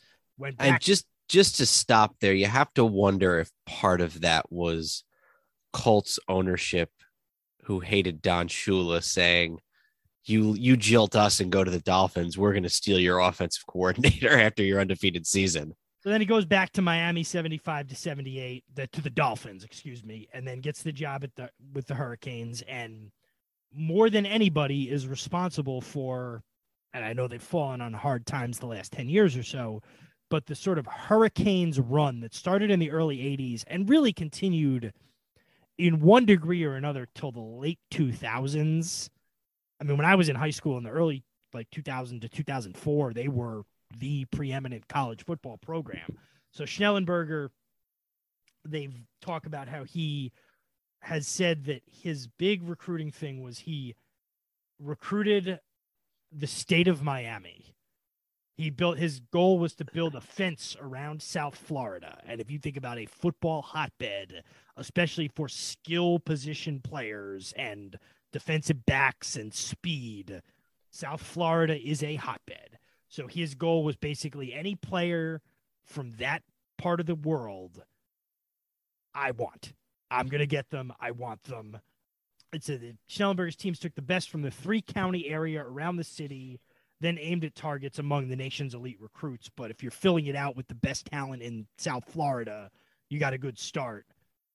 Kind of an interesting thing with him so they win in 83. They win the national championship. I believe, and I don't want to go off on a tangent, but I believe the Giants tried to get him at one point in the early 80s. That sounds familiar to me also. Perkins was leaving, or it might have even been in 83 when they were Parcells' first year, when they were bad, and there was rumors he was going to be fired. I believe the dalliance was with Howard Schnellenberger at the University of Miami. I think that's exactly right. It's a very interesting thing because it's basically objectively a horrendous decision for him in any number of ways. Gets a huge deal from the USFL to become the part owner, president, and GM of a new team called it's going to be the relocated Washington Federals franchise. It's going to be called the Spirit of Miami. In August, this was when the USFL switched from a spring schedule to a fall schedule at the urging of a future president of the United States. So the guy who was going to become the owner of the of that Miami team was like, well, we're not competing with the Dolphins, so never mind, we're out. So they went to Orlando, became the Renegades. Schnellenberger had no interest in that. He sat out the next season. Jimmy Johnson takes over from Miami. Ultimately, and this shouldn't be glossed over either, ultimately ends up going to Louisville and turns them around. Their stadium is actually, the Louisville current stadium is the Howard Schnellenberger football complex at Cardinal Stadium. And wasn't that his hometown too, or his home area? It said they had not had a winning season since 1978, only 2 winning seasons the previous 12 years. Played at Cardinal Stadium, which was a minor league baseball stadium. Obviously, if you're in that part of the world, basketball is king. They were considering dropping down to 1AA, now considered what we call FCS. He turned them into a formidable school, got them into New Year's Bowl games. They beat Alabama in the Fiesta Bowl in 1991. Never got them to be like a national championship contender, but for Louisville football as a second act after what he did in Miami, pretty darn impressive. You have to wonder if in 83, Schnellenberger is wanting to leave Miami for some reason, even though they're on their way to a national championship. Because if he's first flirting with the Giants and then he goes to the USFL, but then doesn't even want to stay in the USFL when the team moves, he must have wanted out of Miami for some reason. Yeah, and I know with the USFL thing, they talked about the money, where he was basically said they threw money at him where he'd be stupid not to do it. But I think I don't know for specifically with him, but I think it's a couple things. They all end up in power struggles with the university. Yeah. And then to some guys, and Bill Parcells is a great example of this, they just, as soon as they get the team to win, they're looking for another mountain. Yeah, there's some of that, but he hadn't even won yet, though, or maybe he had won by that point. Yeah. So, and then the other crazy thing is that he actually goes and coaches one season at Oklahoma in 1995, which is another storied football program, but has a 500 season and decides to walk away from there after 1 year. So that was another legendary program that he was a part of, if only briefly. Yep. So a guy who, again, people, not the people who are, college football experts and familiar with the history of it, but a lot of people tend to think, oh, the University of Miami in the 80s, Jimmy Johnson. And it's like, well, this guy was before that and took it from the rubble to a national championship, and then Jimmy Johnson kept it going. And that's not to say Jimmy Johnson didn't do a phenomenal job there, but Howard Schnellenberger got that all started. Can I just digress here for a second? This is really a digression. We'll move on to the next guy in a minute. But I'm looking at Schnellenberger's record, and I was looking at who he succeeded and preceded as the Oklahoma coach. Did you know that Bob Stoops, who was the almost 20-year coach of Oklahoma, national champion, et cetera, did you know that he's serving as the interim coach for their bowl game? No. He retired 5 years ago. Hey, I know that. And then Lincoln Riley, who's their current coach, he just left to go to USC. By the way, you want comedy? Watch his press conference at USC.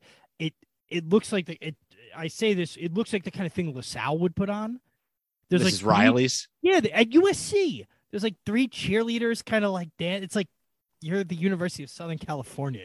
You should be doing a better job with this. But I did not know he's coaching them in that game. So Bob Stoops is the interim head coach. He also, when we're talking about Bob Stoops, for some reason was supposed to be the coach and general manager of an XFL team a couple years ago, and then that got shut down because of COVID. But anyway, yeah, that's so crazy. College football is weird. Some of the things that happen.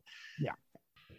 All right. So moving on now, we have a couple of basketball Hall of Famers back to back passed away in this calendar year. And Andrew, why don't you tell us a little bit about Bob Slick Leonard? Sure. Bob Slick Leonard, born in 1932, passed away on April 13th. A native of Indiana, Leonard coached the Pacers for 12 seasons, winning 3 championships in the ABA. Leonard was inducted into the Basketball Hall of Fame as a coach in 2014. And we are pleased to have back with us yet another special guest, Dana Auguster, the host of the Historically Speaking Sports podcast on the Sports History Network. We had him on earlier in the show to talk about Paul Westphal, and he's now back to talk about Slick Leonard. Dana, thanks again for joining us. Hey, man, thank you for having me once again. So I have to admit, this wasn't an individual who I was all that familiar with based on the fact that he really kind of spent most of his career, especially his coaching career, a very, I guess he had like a 7-year NBA career, didn't do much of specific note there, but then a 3-time ABA champion. So Dana, why don't you sort of like we did for Westphal, why don't you kind of give me your initial thoughts and impressions on Slick Leonard? When you talk about basketball in Indiana, what's the phrase? Everywhere else is basketball, but this is Indiana. Well, when you think of Indiana basketball, you think of Bob Knight. You may think of other guys like that, but Slick Leonard right there at the top of the list as far as Indiana basketball, because he played at the University of Indiana and led them to their first ever national championship. In fact, that he hit the 2 clutch free throws at the end of the 53 finals and to win Indiana's first national championship. He was a 2-time All-American at Indiana in the mid-50s and was drafted by the then Baltimore Bullets and played most of his career with the Minneapolis Lakers and played 1 year with the LA Lakers. But everybody remembers him as the coach of the Indiana Pacers during the ABA years. And the Indiana Pacers during the ABA was basically the best team in that league for a lot of years. For most of the ABA's existence, they were the team led by Coach Leonard. And you had guys on that team that's part of NBA royalty that a lot of people don't know of. You think of George McGinnis and Mel Daniels, Roger Brown, Bob Nedelecki, Rick Mount, those guys right there, Billy Keller. Those are some really good players that a lot of people really don't know too much about because they were playing in the ABA. But he won three championships in the ABA in 1970 and then back-to-back in 72 and 73. And he had some outstanding teams in Indiana with the Pacers during the ABA years. But the one thing that about Coach Leonard that always sticks out, and I think is one of the really cool aspects about his coaching life. And if somebody were to put together a script and sell this to a Hollywood executive producer, they'd be laughed out of town because of this. July 3rd, 1977, he and his wife Nancy put together a Save the Pacers telethon.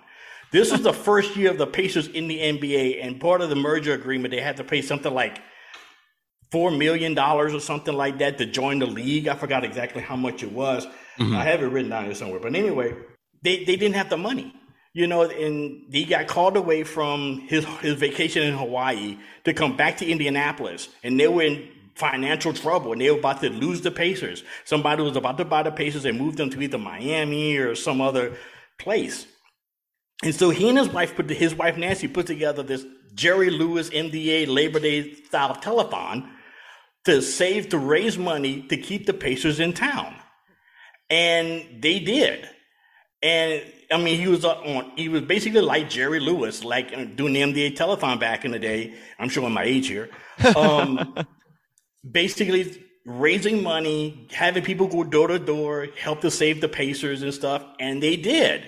And the Pacers made the money, made payroll and everything, and the rest is history. The Pacers stayed in Indiana and became a solid NBA franchise, and all of that due to the efforts of Slick Leonard and his wife, Nancy. He's got an interesting playing career. He joins the Lakers just at the tail end, or I guess just as the Mikan era is ending. So he's there for a few years, and then he's an early teammate of Baylor, and I guess West too. Probably West, I think, was there by the early 60s. Goes to a couple of finals with the early Baylor and West Lakers, and then moves on, retires and everything. And then, like you said, spends all his time in Indiana. It's interesting and kind of fitting because the time that I was a guest on Dana's podcast, we were talking about the Cleveland Browns of the 40s and the 50s. And what's interesting about that is the Pacers and the Cleveland Browns, I think, might be the only two teams, and maybe there's a hockey team that I'm not thinking of. There probably is, in sort of modern professional sports that had their best years in a league that's now defunct. Right. You could say also, my Chargers, that's like that too, because they were a dominant team in the AFL, but when they came to the NFL, it took them like 10 years before they had a winning season, and the Pacers were like that too. It took them a long, long time for them to make the play. I think they were the last of the ABA team to join the NBA to make the postseason. Andrew and I did back about almost a year ago now, we did a starting 5 for every NBA team. And the Pacers, I think, was like 3 or 4. Reggie was on there, obviously, but I'd have to go back and listen. But every or at least 3 of the other guys were ABA guys. They like you said, they were royalty during those few years. And I think the thing to point out, and this is not a given, is that if you look at the ABA, the Pacers and the Kentucky Colonels are the only 2 teams that were in the same place and the same team identity and name throughout the. That's right. Like if you look, I'm just, you can pull some of these up, but the Pittsburgh Pipers became the Minnesota Pipers. They then became the Pittsburgh Pipers again. Then they were the Pittsburgh Pioneers, the Pittsburgh Condors. And then that was name changes, but you also had the New Orleans Buccaneers became the Memphis Pros, became the Memphis Tams, became the Memphis Sounds, became the Baltimore Hustlers. Like that's what most of those franchise indexes look like. So had the Pacers not been successful, they probably would have become the Wilmington, Delaware, whatever's. Right. And we would not still be talking about the Indiana Pacers as an NBA team 50 years down the line. And they, wouldn't have, even if they had stayed in the same place, had they not been as viable, they probably wouldn't have been one of the teams that got to go to the NBA. So, right. And that's directly related to those Slick Leonard teams that, and like my brother said, you look and the glory days of the Pacers were, and they had some good teams in the 90s and got to the finals the one year, but there's no doubt that still the high watermark for that franchise was those years in the ABA.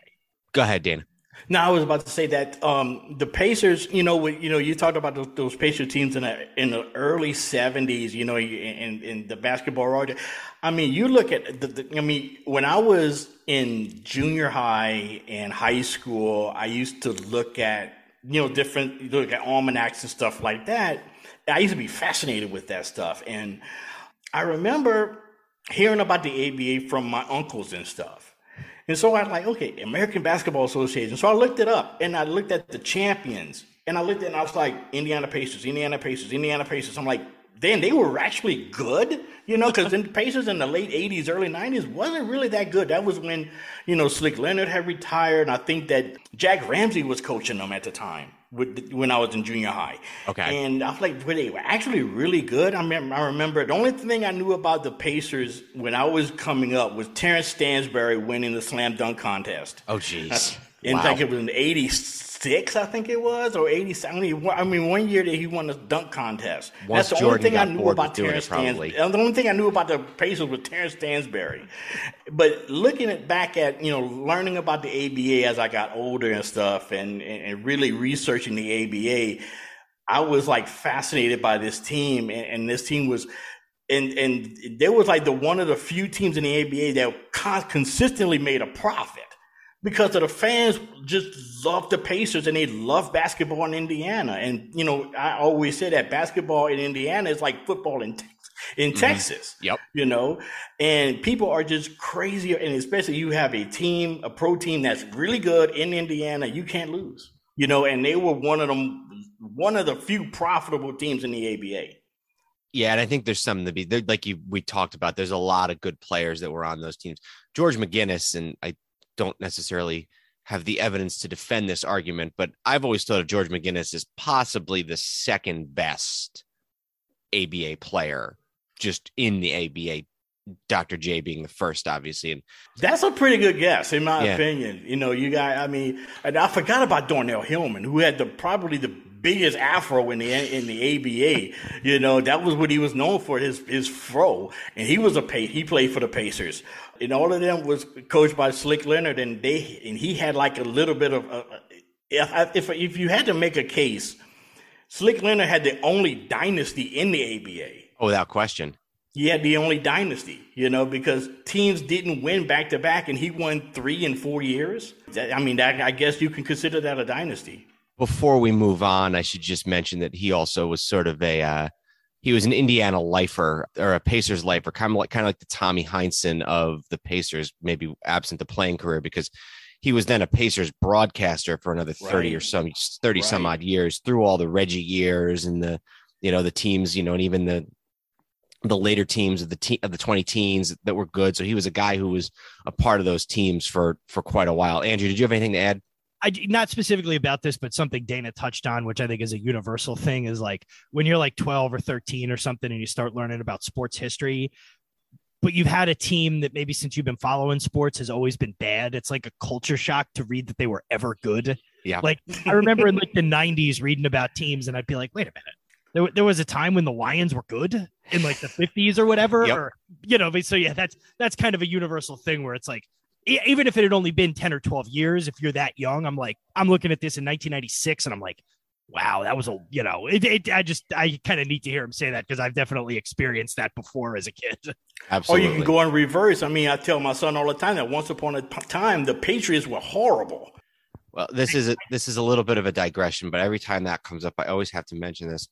When I was in elementary school, we had the dictionaries, the big, like they were green, I think, like the thick dictionaries.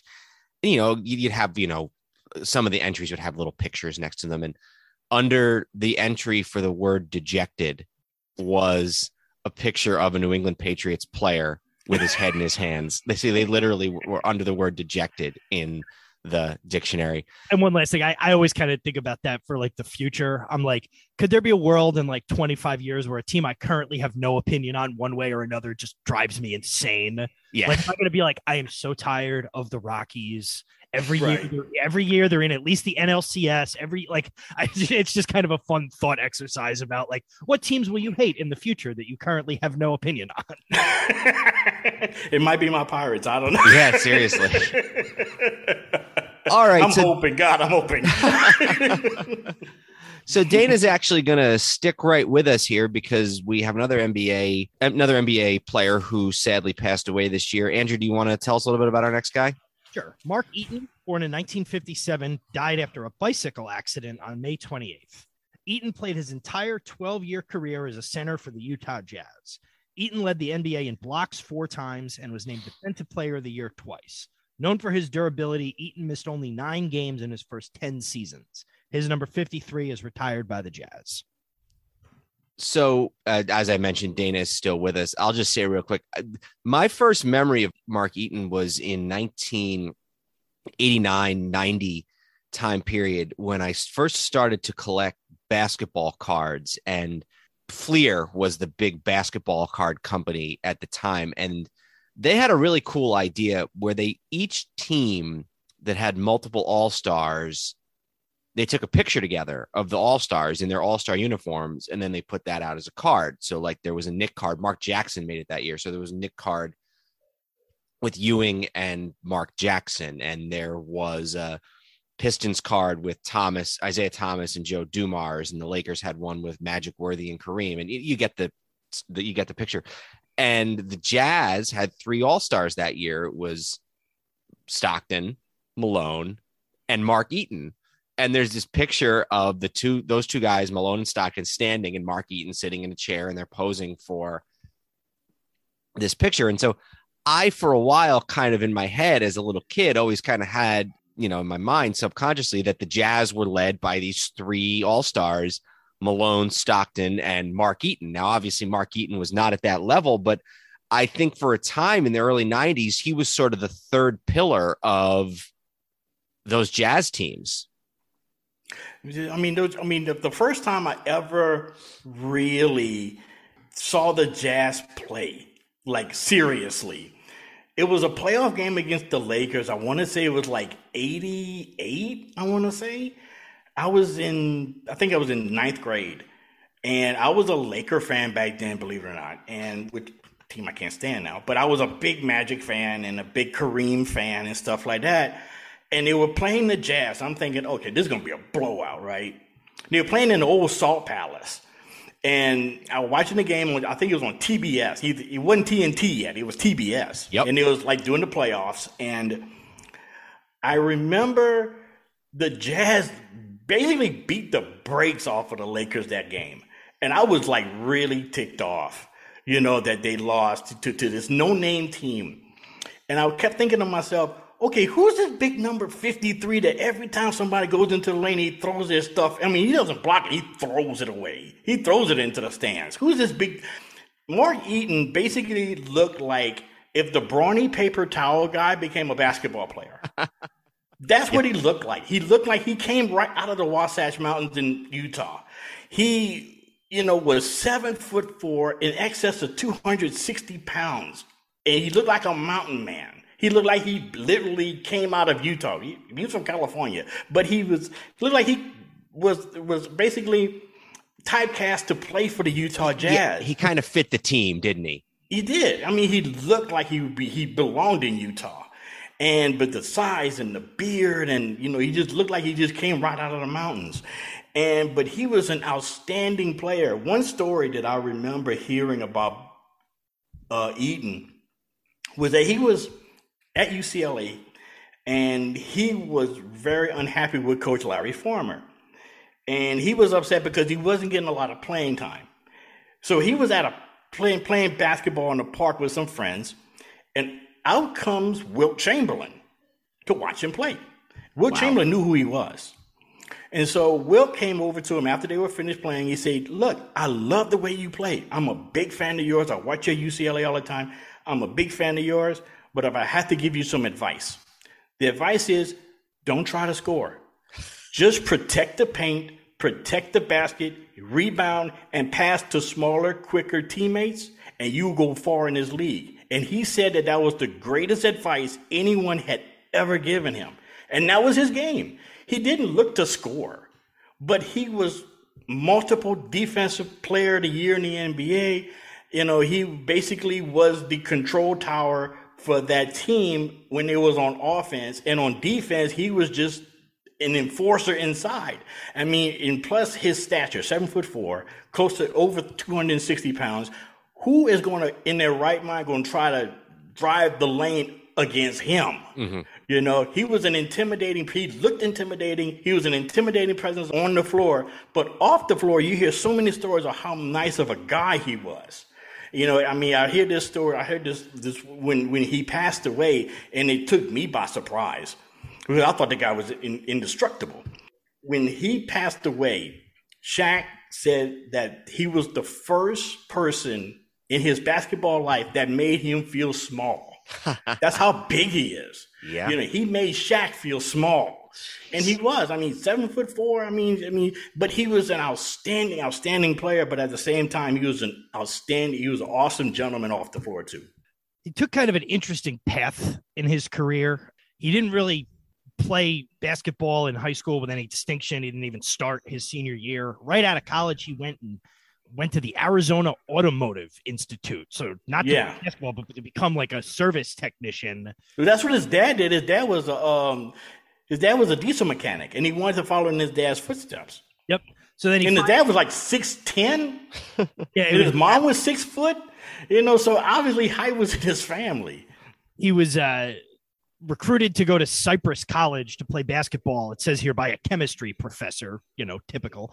And then it said after his freshman year at Cypress, since he'd been out of college long enough, he was eligible to be drafted. And he actually got drafted by the Suns in the 1979 NBA draft, but he stayed in school, went and eventually ended up at UCLA and all that. But it's just certainly a very weird path to a guy who, not even a junior college or anything, went to a trade school with no interest in playing basketball, or at least no realistic path to playing basketball, and somehow ends up at UCLA and playing in the NBA for 10 years or 11 years. So some interesting stats here that I'm finding in his obituary, some interesting stats and a very interesting fact as well. Career blocks average of 3.51 per game, highest in NBA history.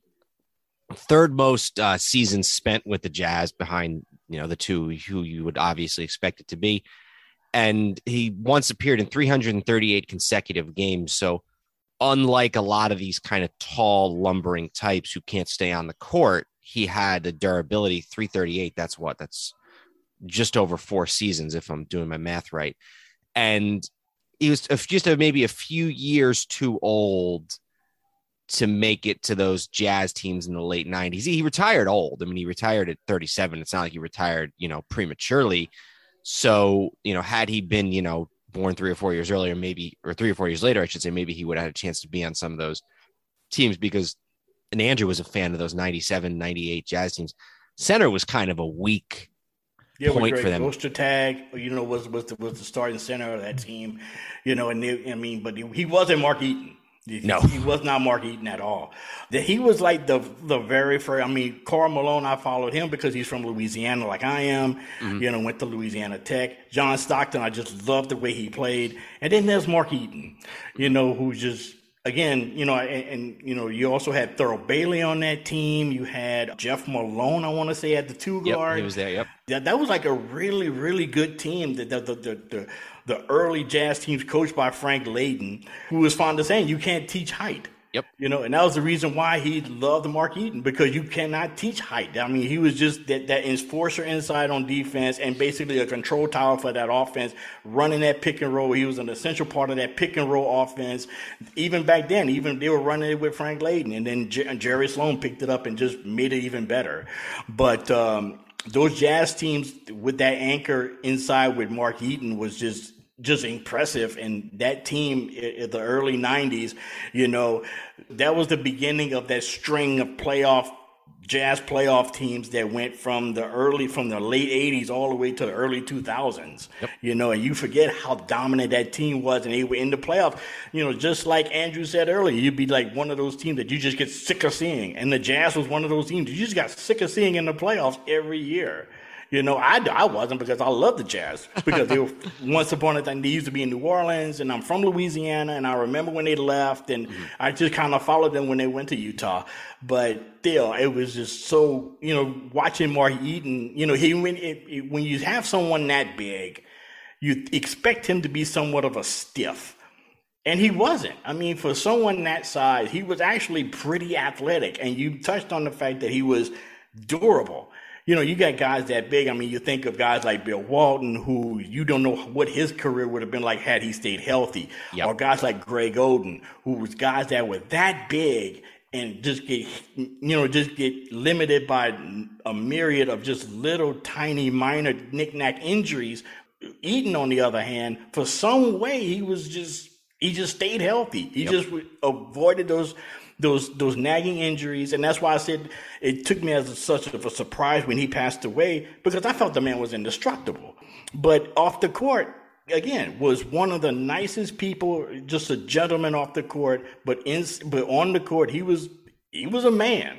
And if you're going to win up against Mark Eaton in the center, you had to be a man. You had to bring your A game, and he did every single night. Yeah, he was his first year with the Jazz was the last year of their moribund period, and then the last 10 years he was there, they made the playoffs every year. They only got out of the second round once. In 92 they got to the Western Conference Finals and lost to Portland. That was the second of the Bulls' first three-peat. They were a perennial playoff team. They were not usually like a 7 or an 8 seed, usually kind of middle of the pack, although obviously the best years of the Jazz came after Eaton was gone in the latter part of the 90s. But he was a key contributor on a perennial playoff team for a decade. So I want to do 2 quick things here before we let Dana go. First of all, I would just note that, and it's always funny when you just find these random things about these guys, and this is from his ESPN obituary. Eaton, shortly before the accident that unfortunately took his life, he had just been in Chicago to be part of the celebration for his friend Joe West, who broke baseball's umpiring record, working his 55,376th regular season game. So it's always interesting when these guys these friendships sort of cross over sports, and I guess maybe not generations, because they're probably about the same age, but very not the guy's name I would have expected to read in the Mark Eaton obituary was Joe West. So Real quick, Dana, before we let you go, thank you again so much for doing this. A lot of fun. Really appreciate it as always. Do you want to just tell us a little bit about the Historically Speaking Sports podcast and what you guys are up to these days? I'm about to wrap up the year, wrap up my first year doing this. It's been so much fun, and I've had a lot of positive feedback, not only from the general public, but you guys here at the Sports History Network. I've had a lot of positive feedback from you guys, and I really appreciate it. The upcoming episode that I have coming up, I'm going to be talking about the newly crowned CFL champion Winnipeg Blue Bombers.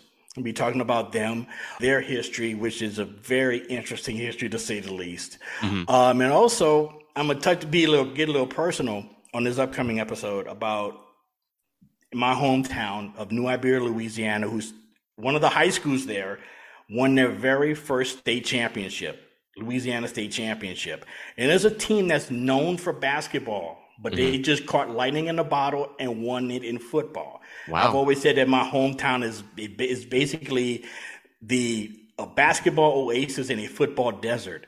The two public high schools have always been good in basketball, but they're the first school in our town to go to the Superdome and win a state championship in the Superdome, which was exciting. And it's a team that's loaded with kids whose parents I went to school with, and so it's an awesome thing. I'm gonna talk about them, and I have a top 5 that's part of every show. The show in next year, I'm gonna try to do some different things, and I have some things planned that's going to be very interesting that I find, and we're just trying to continue to grow here at Historically Speaking Sports. And your podcast, I think, is probably the one that's most similar to ours in that you're sort of just all over the map. You've done, I guessed it, and we talked about the 1950 game between the Eagles and the Browns when the Browns first came into the NFL. You did an episode of the Braves a couple months ago when they won the title, the Atlanta Braves. You've done historically Black college and universities, HBCUs. You've done fantasy football type things, lists of greatest players in franchise history. Andrew and I have done a lot of that type of thing too. So you've done a lot of different things and, really kind of all over the map, sort of like us. So we can always appreciate that. Dana, thanks so much for joining us. We really appreciate it. Oh, no problem. And one more thing I want to say that I have coming up also in the 75th, since this is the 75th anniversary of the NBA, I'm going to do something I think is kind of cool, but kind of risky. I'm going to invite some of my friends on that are deep basketball fans, and we're going to have a debate on the players that are on the 75th anniversary list, who should be on and who shouldn't be, and have a debate on that, me and a couple of my friends. We did a very similar episode, so we're right with you and there. just have a debate on who should be on, who shouldn't be on, and stuff like that.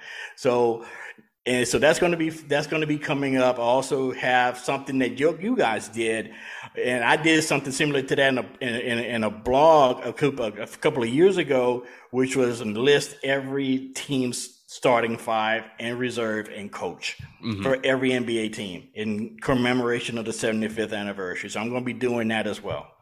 Well, that all sounds great. If you do the 75, you can't cop out like the NBA did and actually name 76 because we were both very annoyed by that. So anyway, Dana Auguster, Historically Speaking Sports podcast on the Sports History Network. Check it out. Thanks so much for hopping on to talk about a few guys with us as part of our in memoriam episode. Man, thank you for having me. And this was fun. Absolutely. Take care. All right. Our next guy, Jim Fassel, born in 1949, passed away on June the 7th. A lifelong football coach, Fassel coached the New York Giants from 1997 to 2003. In 2000, he led the Giants to Super Bowl 35 after a historic 41-0 victory over the Minnesota Vikings in the NFC Championship game. We obviously have a lot of Fassel experience. So the first Giant coach I really remember is Dan Reeves. Same here. Being the coach. I remember watching, videos and knowing that Bill Parcells had been the coach and then hearing a little about the brief Ray Hanley era. I remember almost all the Dan Reeves era. Most of that was bad. Jim Fassel, we'll talk about the 2000 season and the guarantee. The sad thing for Jim Fassel is that I think for most Giant fans, the 3 best seasons he had are defined by the way they ended. And they're all ended in embarrassing fashion one way or another. We'll do 2000 last. 97, he was his first year as coach. The Giants had been bad for 3 years. Dave Brown was the quarterback. He comes in. It's not considered to be a very strong team. The Cowboys are still, they're in the decline, but nobody knew it at the time. It's still the Cowboys division. He comes in. They kind of shock football that year. They go 10-5-1. They win the division. Danny Cannell ends up being the quarterback for most of the year. And then in the wild card round, they lose to the Vikings, which, okay, you lose a wild card playoff game. You can live with that. But they blow a lead. They blew like a 9-point lead with like 4 minutes left. And who was it? Chris Callaway and somebody else were screaming at each other visibly on camera. It was all guys from the defense. It was Callaway was a receiver. It was all guys on the defense. I don't remember who exactly. Involved with something. Was he really? Okay. So they blew that game. The Vikings punted with a couple of minutes left in the game in what almost seemed like a give up, and then the Giants choked it away. So they lost in 97.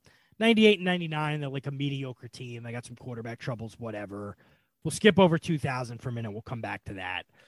01, obviously a lot happens in 01 with September 11th and things like that, but they're like a mediocre team, okay.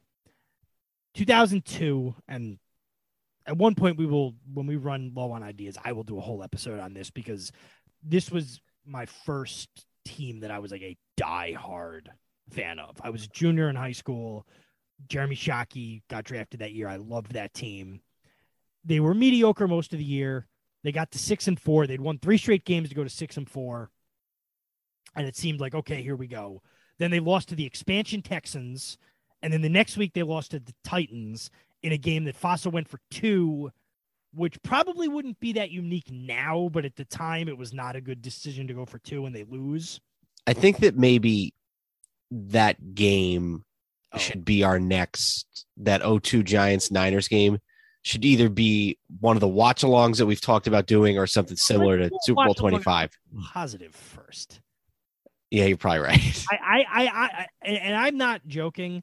I don't know that I can get through that game. If I had to list 5 games I don't know I could ever get through, that's one of them. The Deshaun Jackson game in 2010 is one of them.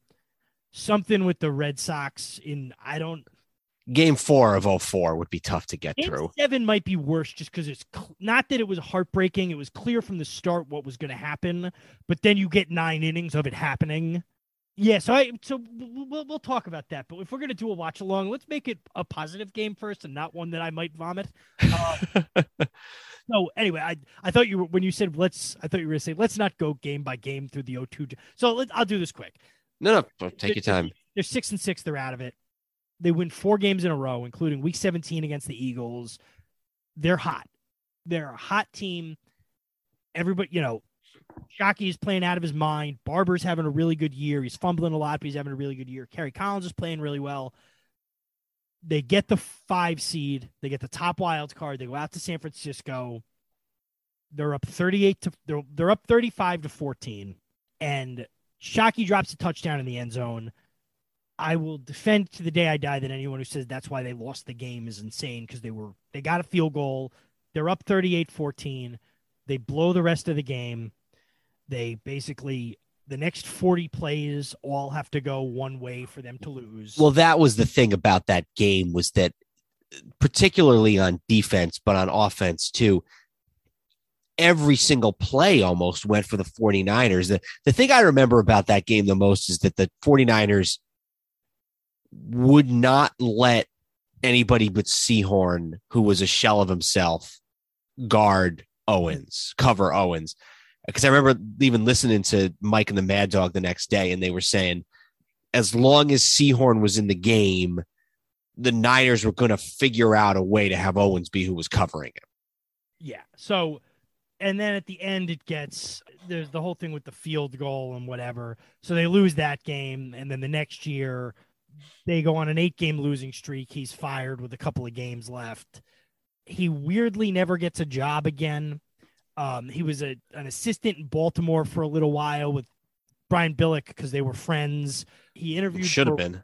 one of the Washington openings. I want to say when they hired Jim Zorn, Fossil was like the other finalist, but there were guys who've had a lot less success than Jim Fossil who never got hired again, or excuse me, who got multiple other opportunities. He coached in the United Football League. He coached the Las Vegas Locomotives from 09 to 12. Yeah, that was one of those things where it was like barely that wasn't even on the scale of an XFL or anything like that. There's always been some kind of rumors about him with maybe some womenizing and that kind of thing, and maybe some issues as to why he never got another job. But Jim Fossil, does deserve.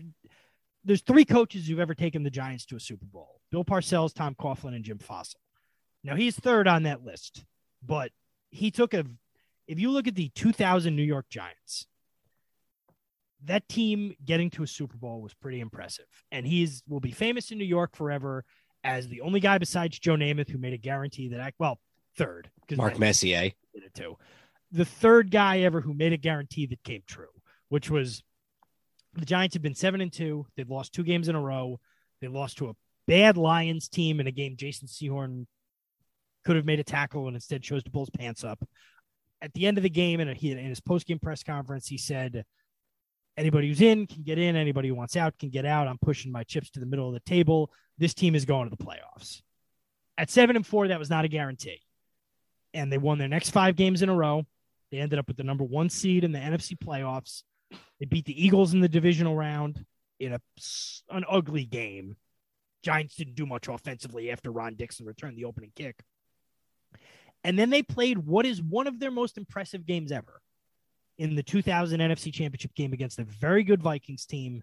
Dante Culpepper in his second year. Robert Smith was the running back. Randy Moss, Chris Carter. And the Giants dominated them from whistle to whistle. The game was over at halftime. The game was over well before halftime. And honestly, what was most impressive about that game, they won it 41-0. Holding the Vikings to 0 points with that offense might have even been more impressive than the 41 they scored. Yeah. And if you watch again, the Giants scored a touchdown on their first drive. And that was a team that was winning that year with defense. And a little bit with the running game with Barber and Dane, the Thunder and Lightning thing. They score their opening drive. They score a touchdown to go 7-0. Vikings fumble the kickoff return the next drive. Giants recover it 2 plays later, touchdown. It's 14-0. The route is on. They shut down. I think Randy Moss had like 1 catch and Chris Carter had none or something along those lines. They shut the Vikings down. They won it. They win 41-0. Kerry Collins broke all kinds of NFC, NFL championship game records. One of their most dominant performances ever.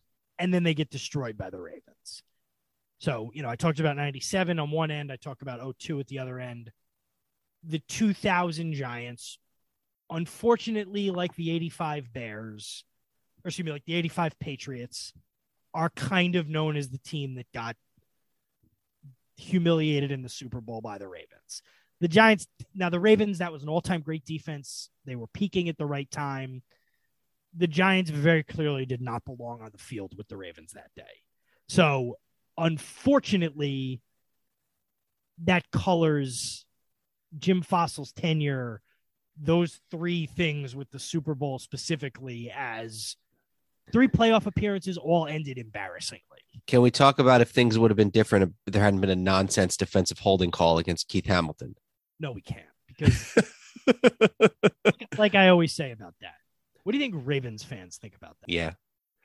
Kerry Collins was, and if you roll it forward, the start of the book about Ernie Accorsi bringing in Eli Manning, the book starts that night. And not to throw Kerry Collins under the bus, but Ernie Accorsi basically realized, this guy's not going to win us a championship. We need a franchise quarterback. And not to say it was all Kerry Collins' fault, but, we're talking about in the context of Jim Fossil. So, again, guy had some success, got a team to the Super Bowl. There are plenty of really, really successful coaches who've never gotten the team to the Super Bowl. Rex Ryan is going to make a legacy out of the fact that he got 2 Jet teams the game before Jim Fossil got. And people kind of forget about Jim Fossil because of what happened after, with the Giants with Tom Coughlin. But certainly a sort of, again, an interesting story. both in terms of his time with the Giants, why he never got another head coaching job, some of the surroundings of some of the collapses they had. But again, a guy who took a New York team to a championship round deserves some acclaim for that. Two quick things. In 97, when they hired Fossil, they thought about bringing Bill Parcells back. And George Young, who was still the general manager, who'd been the general manager throughout the 80s and the Super Bowl years, really, he had always kind of had a power struggle with Parcells, really didn't want him back. And he argued against him. He pushed for Fossil, who he called Fazil for some strange reason. And with this Giants, with this strange bifurcated ownership situation that they still have to this day, both Wellington Mara and Bob Tisch had to sign off on a hire. And so it was like Mara wanted Parcells, but Tisch really didn't. And George Young was in their ear trying to sell Wellington on Fossil. And then finally, George Young sort of relented, but Tisch had already offered the job to Fossil and they didn't want to go back on their word. So very close to Parcells coming back to the Giants in 97. The other thing about the Fossil years, and I don't know if this is necessarily just attributable to him, but I feel like the Giants offense got fun to watch for the first time in my life in the Fossil years. That's a good point. I mean, Dan Reeves, and when you're a kid, maybe it's a little different, but especially after Sims retired, in quotes, retired, some of those teams, Rodney Hampton, I remember I had friends who loved Rodney Hampton. I always thought Rodney Hampton was just the most boring guy to watch. He was just a between the tackles running back, and, Jared Bunch and Charles Way and, the quarterbacks of. They were a run for one, run for two, incomplete punt team. That was. Yeah. I remember we used to watch the games with our father, and Dan Reeves used to have, and it's not like our father is a passionate Giant fan by any means. The Dan Reeves used to have a guy who used to hold the cord of the headphones to prevent people from tripping over them. And do you remember this? Dad used to always be like, well, just let that guy call the plays. He couldn't do any worse. Do I remember that? I sure do. So, but then when you bring Fossil in, within a couple of years, you got Kerry Collins and later Shockey and Toomer and, Ike Hilliard, even some of these guys. And Barber was a fun guy to watch as a running back and as an out of the backfield pass catcher. So they got fun to watch offensively for the first time in a long time under Fossil. Sure.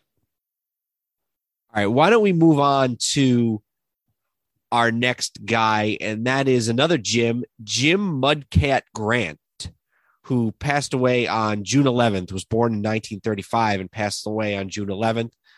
Grant pitched in the major leagues for 14 seasons, with his best season coming in 1965 with the Minnesota Twins. That year, he finished with a record of 21-7 and pitched 2 complete game victories in the World Series. He also became the first black pitcher to win 20 games and the first to win a game in the World Series. Yeah, so he's a guy, again, based on the nickname, you kind of, when I first saw this, I'm like, I didn't really know a whole lot about Mudcat Grant, so I see the thing, and I'm like, is this a guy who played in the 40s, like in the early Negro leagues? But like you mentioned, the best year was with that Twins team. The name. Do you know where he got the name Mudcat from? I thought they kind of just gave it to him because they thought that a black guy should have that nickname. Basically, his quote was, he said, they just assumed all black guys were from Mississippi. Yeah, I saw that too. Calling him the Mississippi Mudcat, and then that just got shortened to Mudcat. Has an interesting career. His best years are with those Twins teams in the 60s. He makes a couple of all-star teams, including that year in 65 when he's 21-7 with the 65 Twins. That team goes to the World Series, loses the World Series in 7 games to the Dodgers when Sandy Koufax outduels now Hall of Fame pitcher Jim Cott in Game 7 of the World Series, 2-0, classic mid-60s Dodgers World Series game. Grant, with the Dodgers up 3-2 coming back to Minnesota, wins game 6, 5-1. He had also won the first game. He went up against Don Drysdale twice in the series. He beat him game 1 in 1965 World Series. It's Grant against Drysdale. I think that was one of the years that Koufax didn't pitch because it was the Jewish holiday. So Grant goes up against Drysdale twice, beats him in game 1, loses to him in game 4. And then in game 6, I don't think it's a different pitcher for the Dodgers. It's Claude Osteen. I don't know why Drysdale doesn't pitch again after game 4, but that's a story for another day, I guess. But Grant, part of a team that comes really damn close, and it would have been kind of crazy because the Minnesota Twins don't make it back to another World Series for another 20 years, let alone win one. And they come really close in this 65 series. And it's only another legendary pitching performance by Sandy Koufax that prevents that from happening. And there's a story from earlier that I want to touch on, but it's important when you talk about how we use the first black pitcher in the American League to win a certain thing. That might seem like splitting hairs now, but for a long time there was, even after the leagues integrated, there was things about, okay, a black pitcher or a black quarterback, let alone coaches. It's like that was seen as a bridge too far because they were seen as the thinking man's positions and, the famous Al Campanis thing with the Dodgers. I must have misspoken here because I said he was the first black pitcher to win a game in the World Series. That must be the first black American League pitcher to win a game in the World Series because Bob Gibson won games in the World Series the year before. Yeah, maybe it probably was American League. I must have gotten that wrong. So just talks about an issue that he had in the 1960 season when he was the subject of an encounter with bullpen coach Ted Wilkes. And this is Grant's version of the September 16th, 1960 incident. I was standing in the bullpen singing along with the national anthem as I always do. When it got to the part, home of the brave and land of the free, I sang something like, this land is not so free, I can't even go to Mississippi. It was something like that, and I sang it in fun. Wilkes heard me and called me a black so-and-so. It says it's unclear if Wilkes actually said those words or if Grant cleaned it up for the papers. I'm going to guess the latter. I got so mad I couldn't hold myself back. I told him that Texas is worse than Russia. Then I walked straight into the clubhouse and went home. Maybe I should have told Dykes, the manager, what Wilkes said, but in a situation like that, you can't think straight. So it said this happened in September of 1960. White America was not used to hearing black athletes speak out about racial issues. Dykes suspended him for the rest of the season for walking off on the team. And then it said Wilkes admitted to the manager that he made a remark relating to Grant's race. So, jeez. And he later becomes kind of a champion of black pitchers. He authors a book called The 15 Black Aces in the early 2000s about all of the black pitchers who have won 20 games, at which point in time there were 15, and there have been a few that have done so since. And they're honored at the White House. Grant and some of these other living 20 game winners are honored by President Bush in 2007 at the White House. So a champion for the black pitcher for the rest of his life, even after he retires. Also, he's got a really kind of interesting end of his career. He never wins a World Series. He barely misses out on it in 65 with the Twins. And then he's on the Oakland A's in 1970 and gets traded to the Pittsburgh Pirates, finishes out the 70 season. And then in 71, he's on the Pirates, a team led by Clemente and Stargell that's on their way to a World Series, and then gets traded back to Oakland. So he doesn't make it into the 71 World Series with the Pirates. He pitches in the playoffs for Oakland in 71, but doesn't make it to the World Series. They lose to Baltimore, and then retires right before the A's go on to win 3 World Series. So a guy who misses out on World Series. If a few things bounce a little differently, it's a guy who could have won 2 or 3 World Series instead of never getting to win any. But a unique story, one that I didn't know a lot, so somebody I thought was worth mentioning here. Absolutely, yeah. It's this is one of those that falls squarely into the category of like probably would not come up just in normal conversation unless we did an episode about the 65 Twins at some point. Which when we do our random, we might. Yeah, the odds that we end up with a pennant winning team. Probably. We're doing an NBA team from the 70s where half the guys were on cocaine. Yeah, well, I realize the first one we're gonna go like 67 on or something because I don't want to end up with the 1938 Lions or something like that. Like we'll gradually expand it, but when we do one of those, we'll make it in like post color television. We'll probably. All right. Well, we've got another sort of a contemporary of Grant's and a member of the Black Aces, a black pitcher who won 20 games. Do you want to read about our next guy? Sure. J.R. Richard died on August 4th. He was born in 1950. An imposing right-handed pitcher at 6'8", Richard pitched for the Houston Astros throughout the 1970s, leading the National League in strikeouts in 1978 and 1979.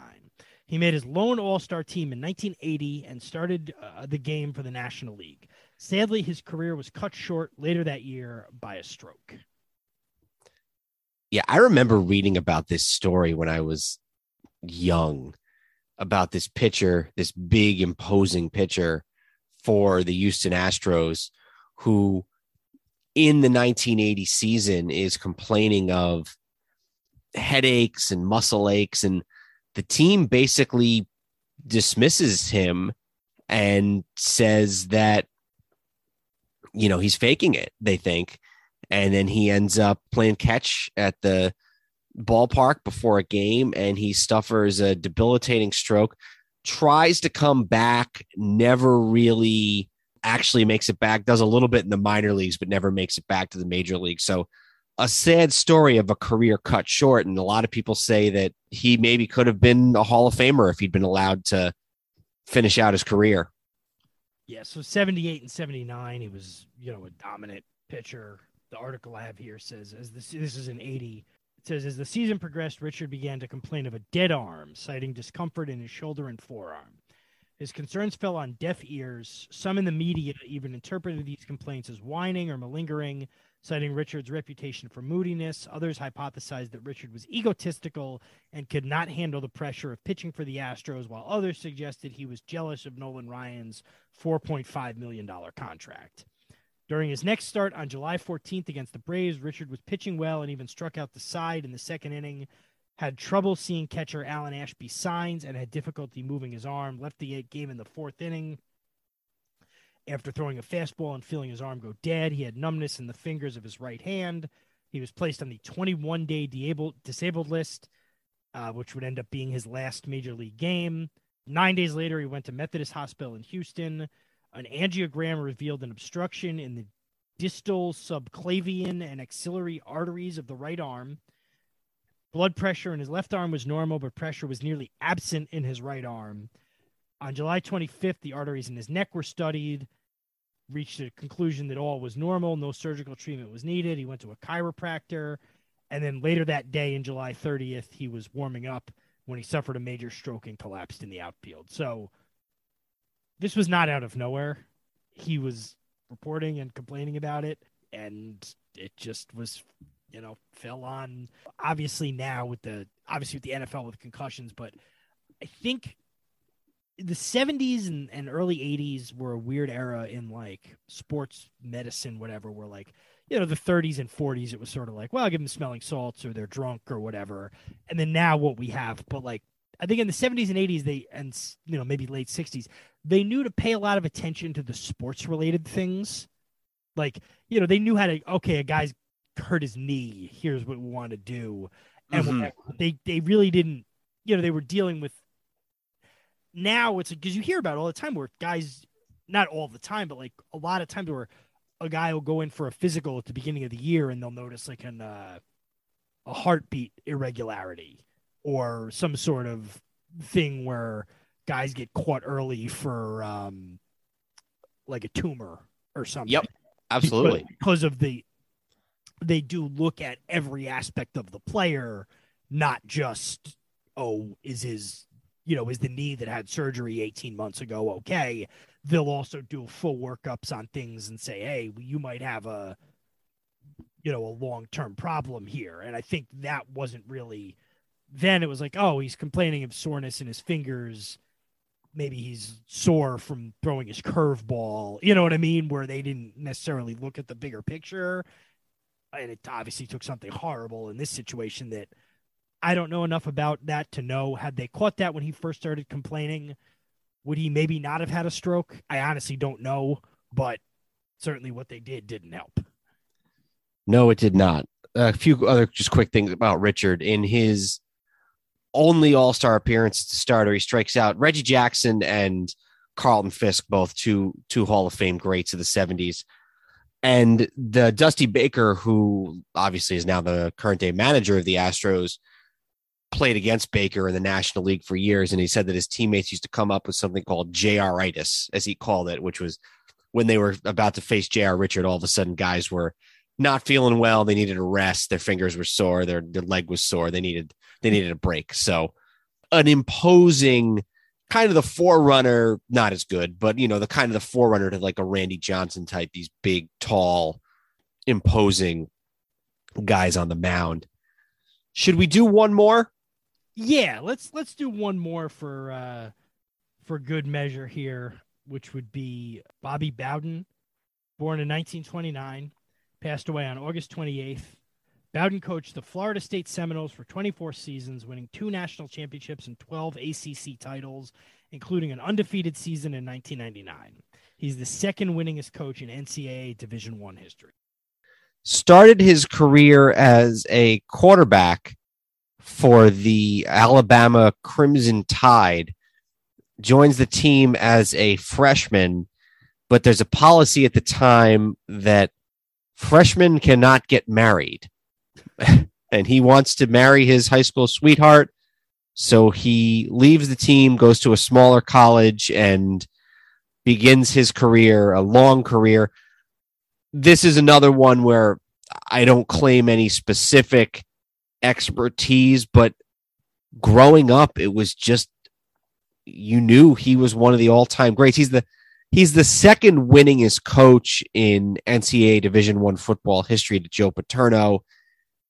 He's had some wins vacated because of some issues, NCAA violations later in his tenure there. But another one of these guys who's just a god in Tallahassee in this case. Yeah, they were kind of the team. If you asked me when I was growing up through maybe junior high before Miami when I was in high school, which we talked about earlier, if you asked me for just like, name the best college football program, I'd be like Florida State. I remember the early 90s. I remember them.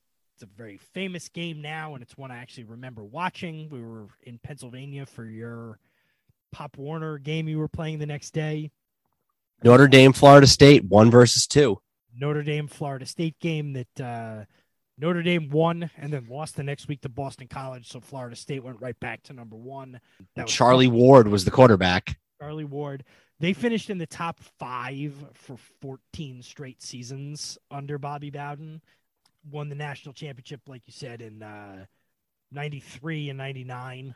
99 was the second year, I want to say, of the BCS championship game.